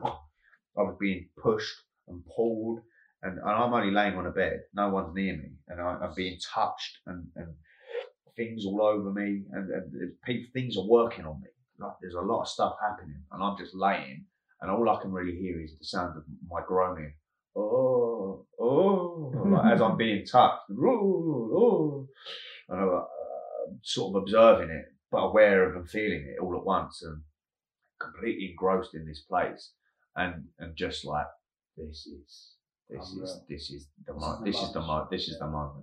moment. But then it starts to get a little bit overwhelming, and I'm like trying to move, but I can't. I'm stuck on the bed, and I'm like, hang on a minute, no, I don't like this. I'm like, pull myself up, sort of thing, and now I've sat up. I feel really, really sick, so I've got my bucket and I let rip. That was it. So then we only did 3 ceremonies on this trip. The third one, I'm thinking now because of the last one. So we had a rest in between. We had one day off. Last ceremony, I'm thinking to myself, God knows what this is going to be like based on what's just happened. But it wasn't. It was the same medicine, same environment. You know, like I took it, started to have some really strange thoughts, like where's my phone charger? Where, you know, bizarre, weird things. I'm in the middle of it. What's Mum having for dinner? Yeah. Just in the middle of Dubai and in the ayahuasca ceremony going, what Mum's having for dinner? Just not relevant. No. Not relevant and bizarre. And that was exactly it. So like it started to have a few of them weird thoughts, and then you're like, what? Where did that come from? So now I'm starting to think, oh, here we go again. And it stops. And so I find it quite uncomfortable sometimes to be sat upright for a long period of time, like particularly in my lower back. But I was just completely locked in, and it was like that, you know, everything just aligned. And I just sat, and I sat solid for 4 hours, did not move. Just like, and the only way I could describe it was like being like a tree. It was grounded, rooted. I exist. I'm here. I don't need to move. I'm absolutely comfortable just existing. There are no thoughts that are disturbing me, no feelings that are disturbing me. I'm in this position. My body's not uncomfortable. I'm completely present, completely grounded, completely content. And I remained in that state for about 4 hours. And so they sung their songs and all the rest of it. And I didn't even feel like I was going to be sick. And then right at the end of the ceremony, it come a really big sick, but completely locked in. And that was the end of that trip. And by the way, they did feed us, so they fed us. Yeah. When we started, Thank God for that, yeah. When we started the ayahuasca ceremonies, they feed us, but only very light. But it was like rice with an egg on it, and I tell you what, that beautiful. It was more than beautiful. Yeah, you actually start to appreciate when things are taken away from you. Appreciate just the basics, just to see an egg. Yeah. Oh, I can't tell you. Yeah. I can't tell you. And because we knew that we was getting food again the next day, like we were like little dogs up there begging for an egg. Please, give us an egg. Yeah. Right. Incredible. So that was the last trip, and I've come back. So you come back, and now you've had this major experience. How did that affect your life here in the UK, and how's that affected your healing work? Well, you know, this work is everlasting, never ending, and there are so many avenues of self-discovery to go down, and so that I find that every time I start to encounter a difficult moment now in life, in my emotional ways and feelings and whatnot, it's presenting a new realization. It's presenting a new lesson to me. And so that essentially was. So you're actually embracing them now. For sure. But you know what it is? At times, you're kind of delusional to yourself in some areas until it all becomes apparent. And so that, and even still, there's aspects of myself that I'm unaware of or that I don't understand. I certainly don't know it all, you know, and I'm fully aware of that. And I know that I'm open to the idea that I might be wrong in a lot of what I'm saying. And I'm open to the idea that, you know, so when I went to Peru, I had a couple of big life choices being presented to me. And rather than just acting upon them, just open to the idea that, you know what, there might be something inside of me that is needing attention. And there's something going on inside of me, because, you know, it's easy for me to look outside of myself and say, you know, I don't want my business no more, or I don't want this relationship no more, rather than look at why am I uncomfortable in these scenarios? And so that was kind of what happened. And what I was able to see from this particular trip is that, and it's a trait that's actually carried from sorry, my mum, and in advance, and it's a people pleasing thing, you know. We go above and beyond to do things for others, and then feel quite disappointed and upset when we didn't get the gratification, or you know, we didn't get the desired outcome from going above and beyond. And so that what I've been doing in my life, and particularly in my relationships, is doing that, creating situations and scenarios which eventually left me feeling resentful and like hard done by in some way, you know. But they were situations that I created, and that comes from an emptiness within, you know. So there's an empty part of me that wants to create, and I use my work as an example, or relationship as an example, creating sort of dependencies on me. You know, it's all right, I'll do it, I'll do this, I'll do that. But then sort of resenting the individuals in question. But it was never nothing to do with them. It started with me and it ended with me. And the only person who got upset in all of it was me. So it was a self-discovery in that respect, that I remained open to the idea, although I wanted to scream and shout and kick and all the rest of it. Right, let's go and have a bit of time where I can have a good look at this. And so that when it was only right at the end of the trip did it all go. And I was like, you know what? I create each individual moment, which eventually leads me feeling this way. So this is good for people listening to this. Everyone's going through their own thing. Yeah. And we're all creating our own reality. We're all creating, when we're having negative thoughts, and we keep going over the same negative thoughts, we can only get a negative outcome. So we've got to change our pattern. We've got to change our thinking to get that positive outcome, the one we want, the solution that we want. That's definitely it. And you know, and life is just a series of choices and decisions. And you know, we might make a choice, for example, a choice that we made 5 years ago might only be impacting us in a negative way now. You know, so but because there's such a length of time between now and that choice that we made, we can't associate, or we can't bring that awareness. Like, how did I create this? But you forgot that a choice that you made all that time ago has led to this moment. You know, so and that's what happens. We make a series of choices and decisions, which in some cases lead us to positive outcomes and some to negative. But generally, when we hit a negative outcome, we don't want to take responsibility for it, or we don't want to be accountable for that. It's not our fault. But you know, if you really, really look at everything that's taking place in your life, or the situation that you currently find yourself in, which you don't like, you did choose it. I guarantee it. You chose it. You know, so there's nothing wrong in going back, and that's what you got to do, is account for that choice that you made. Put your hands up.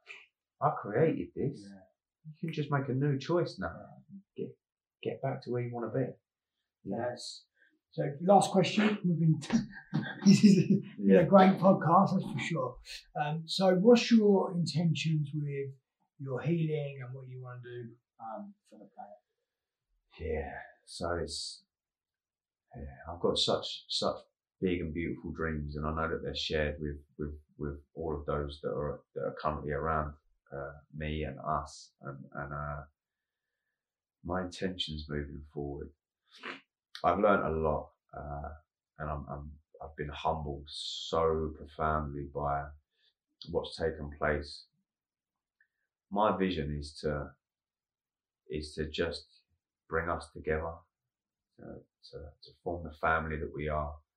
You know, it's not about me telling anyone what to do or what they, telling anyone what they should do, but it's about obviously presenting a story, which is what we're doing now, and just making some suggestions to what you can do if you would like to embark on that path, and breaking all the belief systems down that we all carry that separates us, whether it be colour of our skin, may it be that this person's gay or what, it really, they're just ideas that create separation. I think just to blow away all of that and to create a family, we're well on the way to that. We've got a good 100 of us now, which and we call each other family. Let's go and keep growing and growing and growing.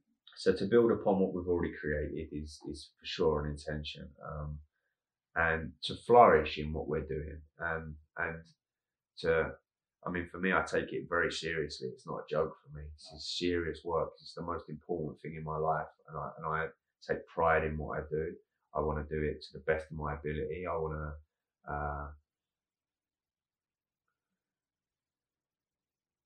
I just want to see us all grow and shine together, and that's the beautiful part of it. There's if we can all get ourselves to a standard of well-being, of what's possible at that point when we've got 500 of us, 1,000 of us, 1,000,000 of us. When we've all got a collective comes together with the same intention. The power of that is... Well, if you even one of you is a powerful dude, two of you is twice as powerful. But when you're talking about humanity aligning, I can't even fathom what that may look like. But what I've seen so far, I think it's just to continue the work that we've already done, and I don't have to really do much, and we don't really have to do much. It's happening, So it's about just getting up, going with the flow, looking after yourself is the most important part of it. Not depleting yourself, trying to give too much to others. So that's a part of my process. It's been a part of my process as well, because you go hammer and tong when you first get this stuff and you want to give it to the world and you tire yourself out and all the rest of it, and then you start to understand that you need to look after yourself in order to give the maximum to others. There's just so much learning, so much learning. Yeah, you're on a great path. Yeah, and it's going to be a great journey. I'm looking forward to doing more with you. Yeah, so am I. So if people wanting to get healing from you and come be in your space and whatever, how would they do that? So is it just purely a private thing that you do, or is it open for people to come? It really depends. Look, it's open to the world. It's open to the world, and it's not.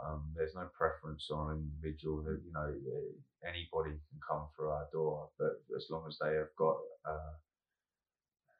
as long as they want this, and that their intention is aligned with ours. That's all that's required, is that you want to grow and that you want to find your heart, really. You can contact us via Facebook. We've got a page at Aureum Horus, which is the golden sun god. It's the representation in Latin, and Horus is obviously the sun god, and the Aureum is the golden.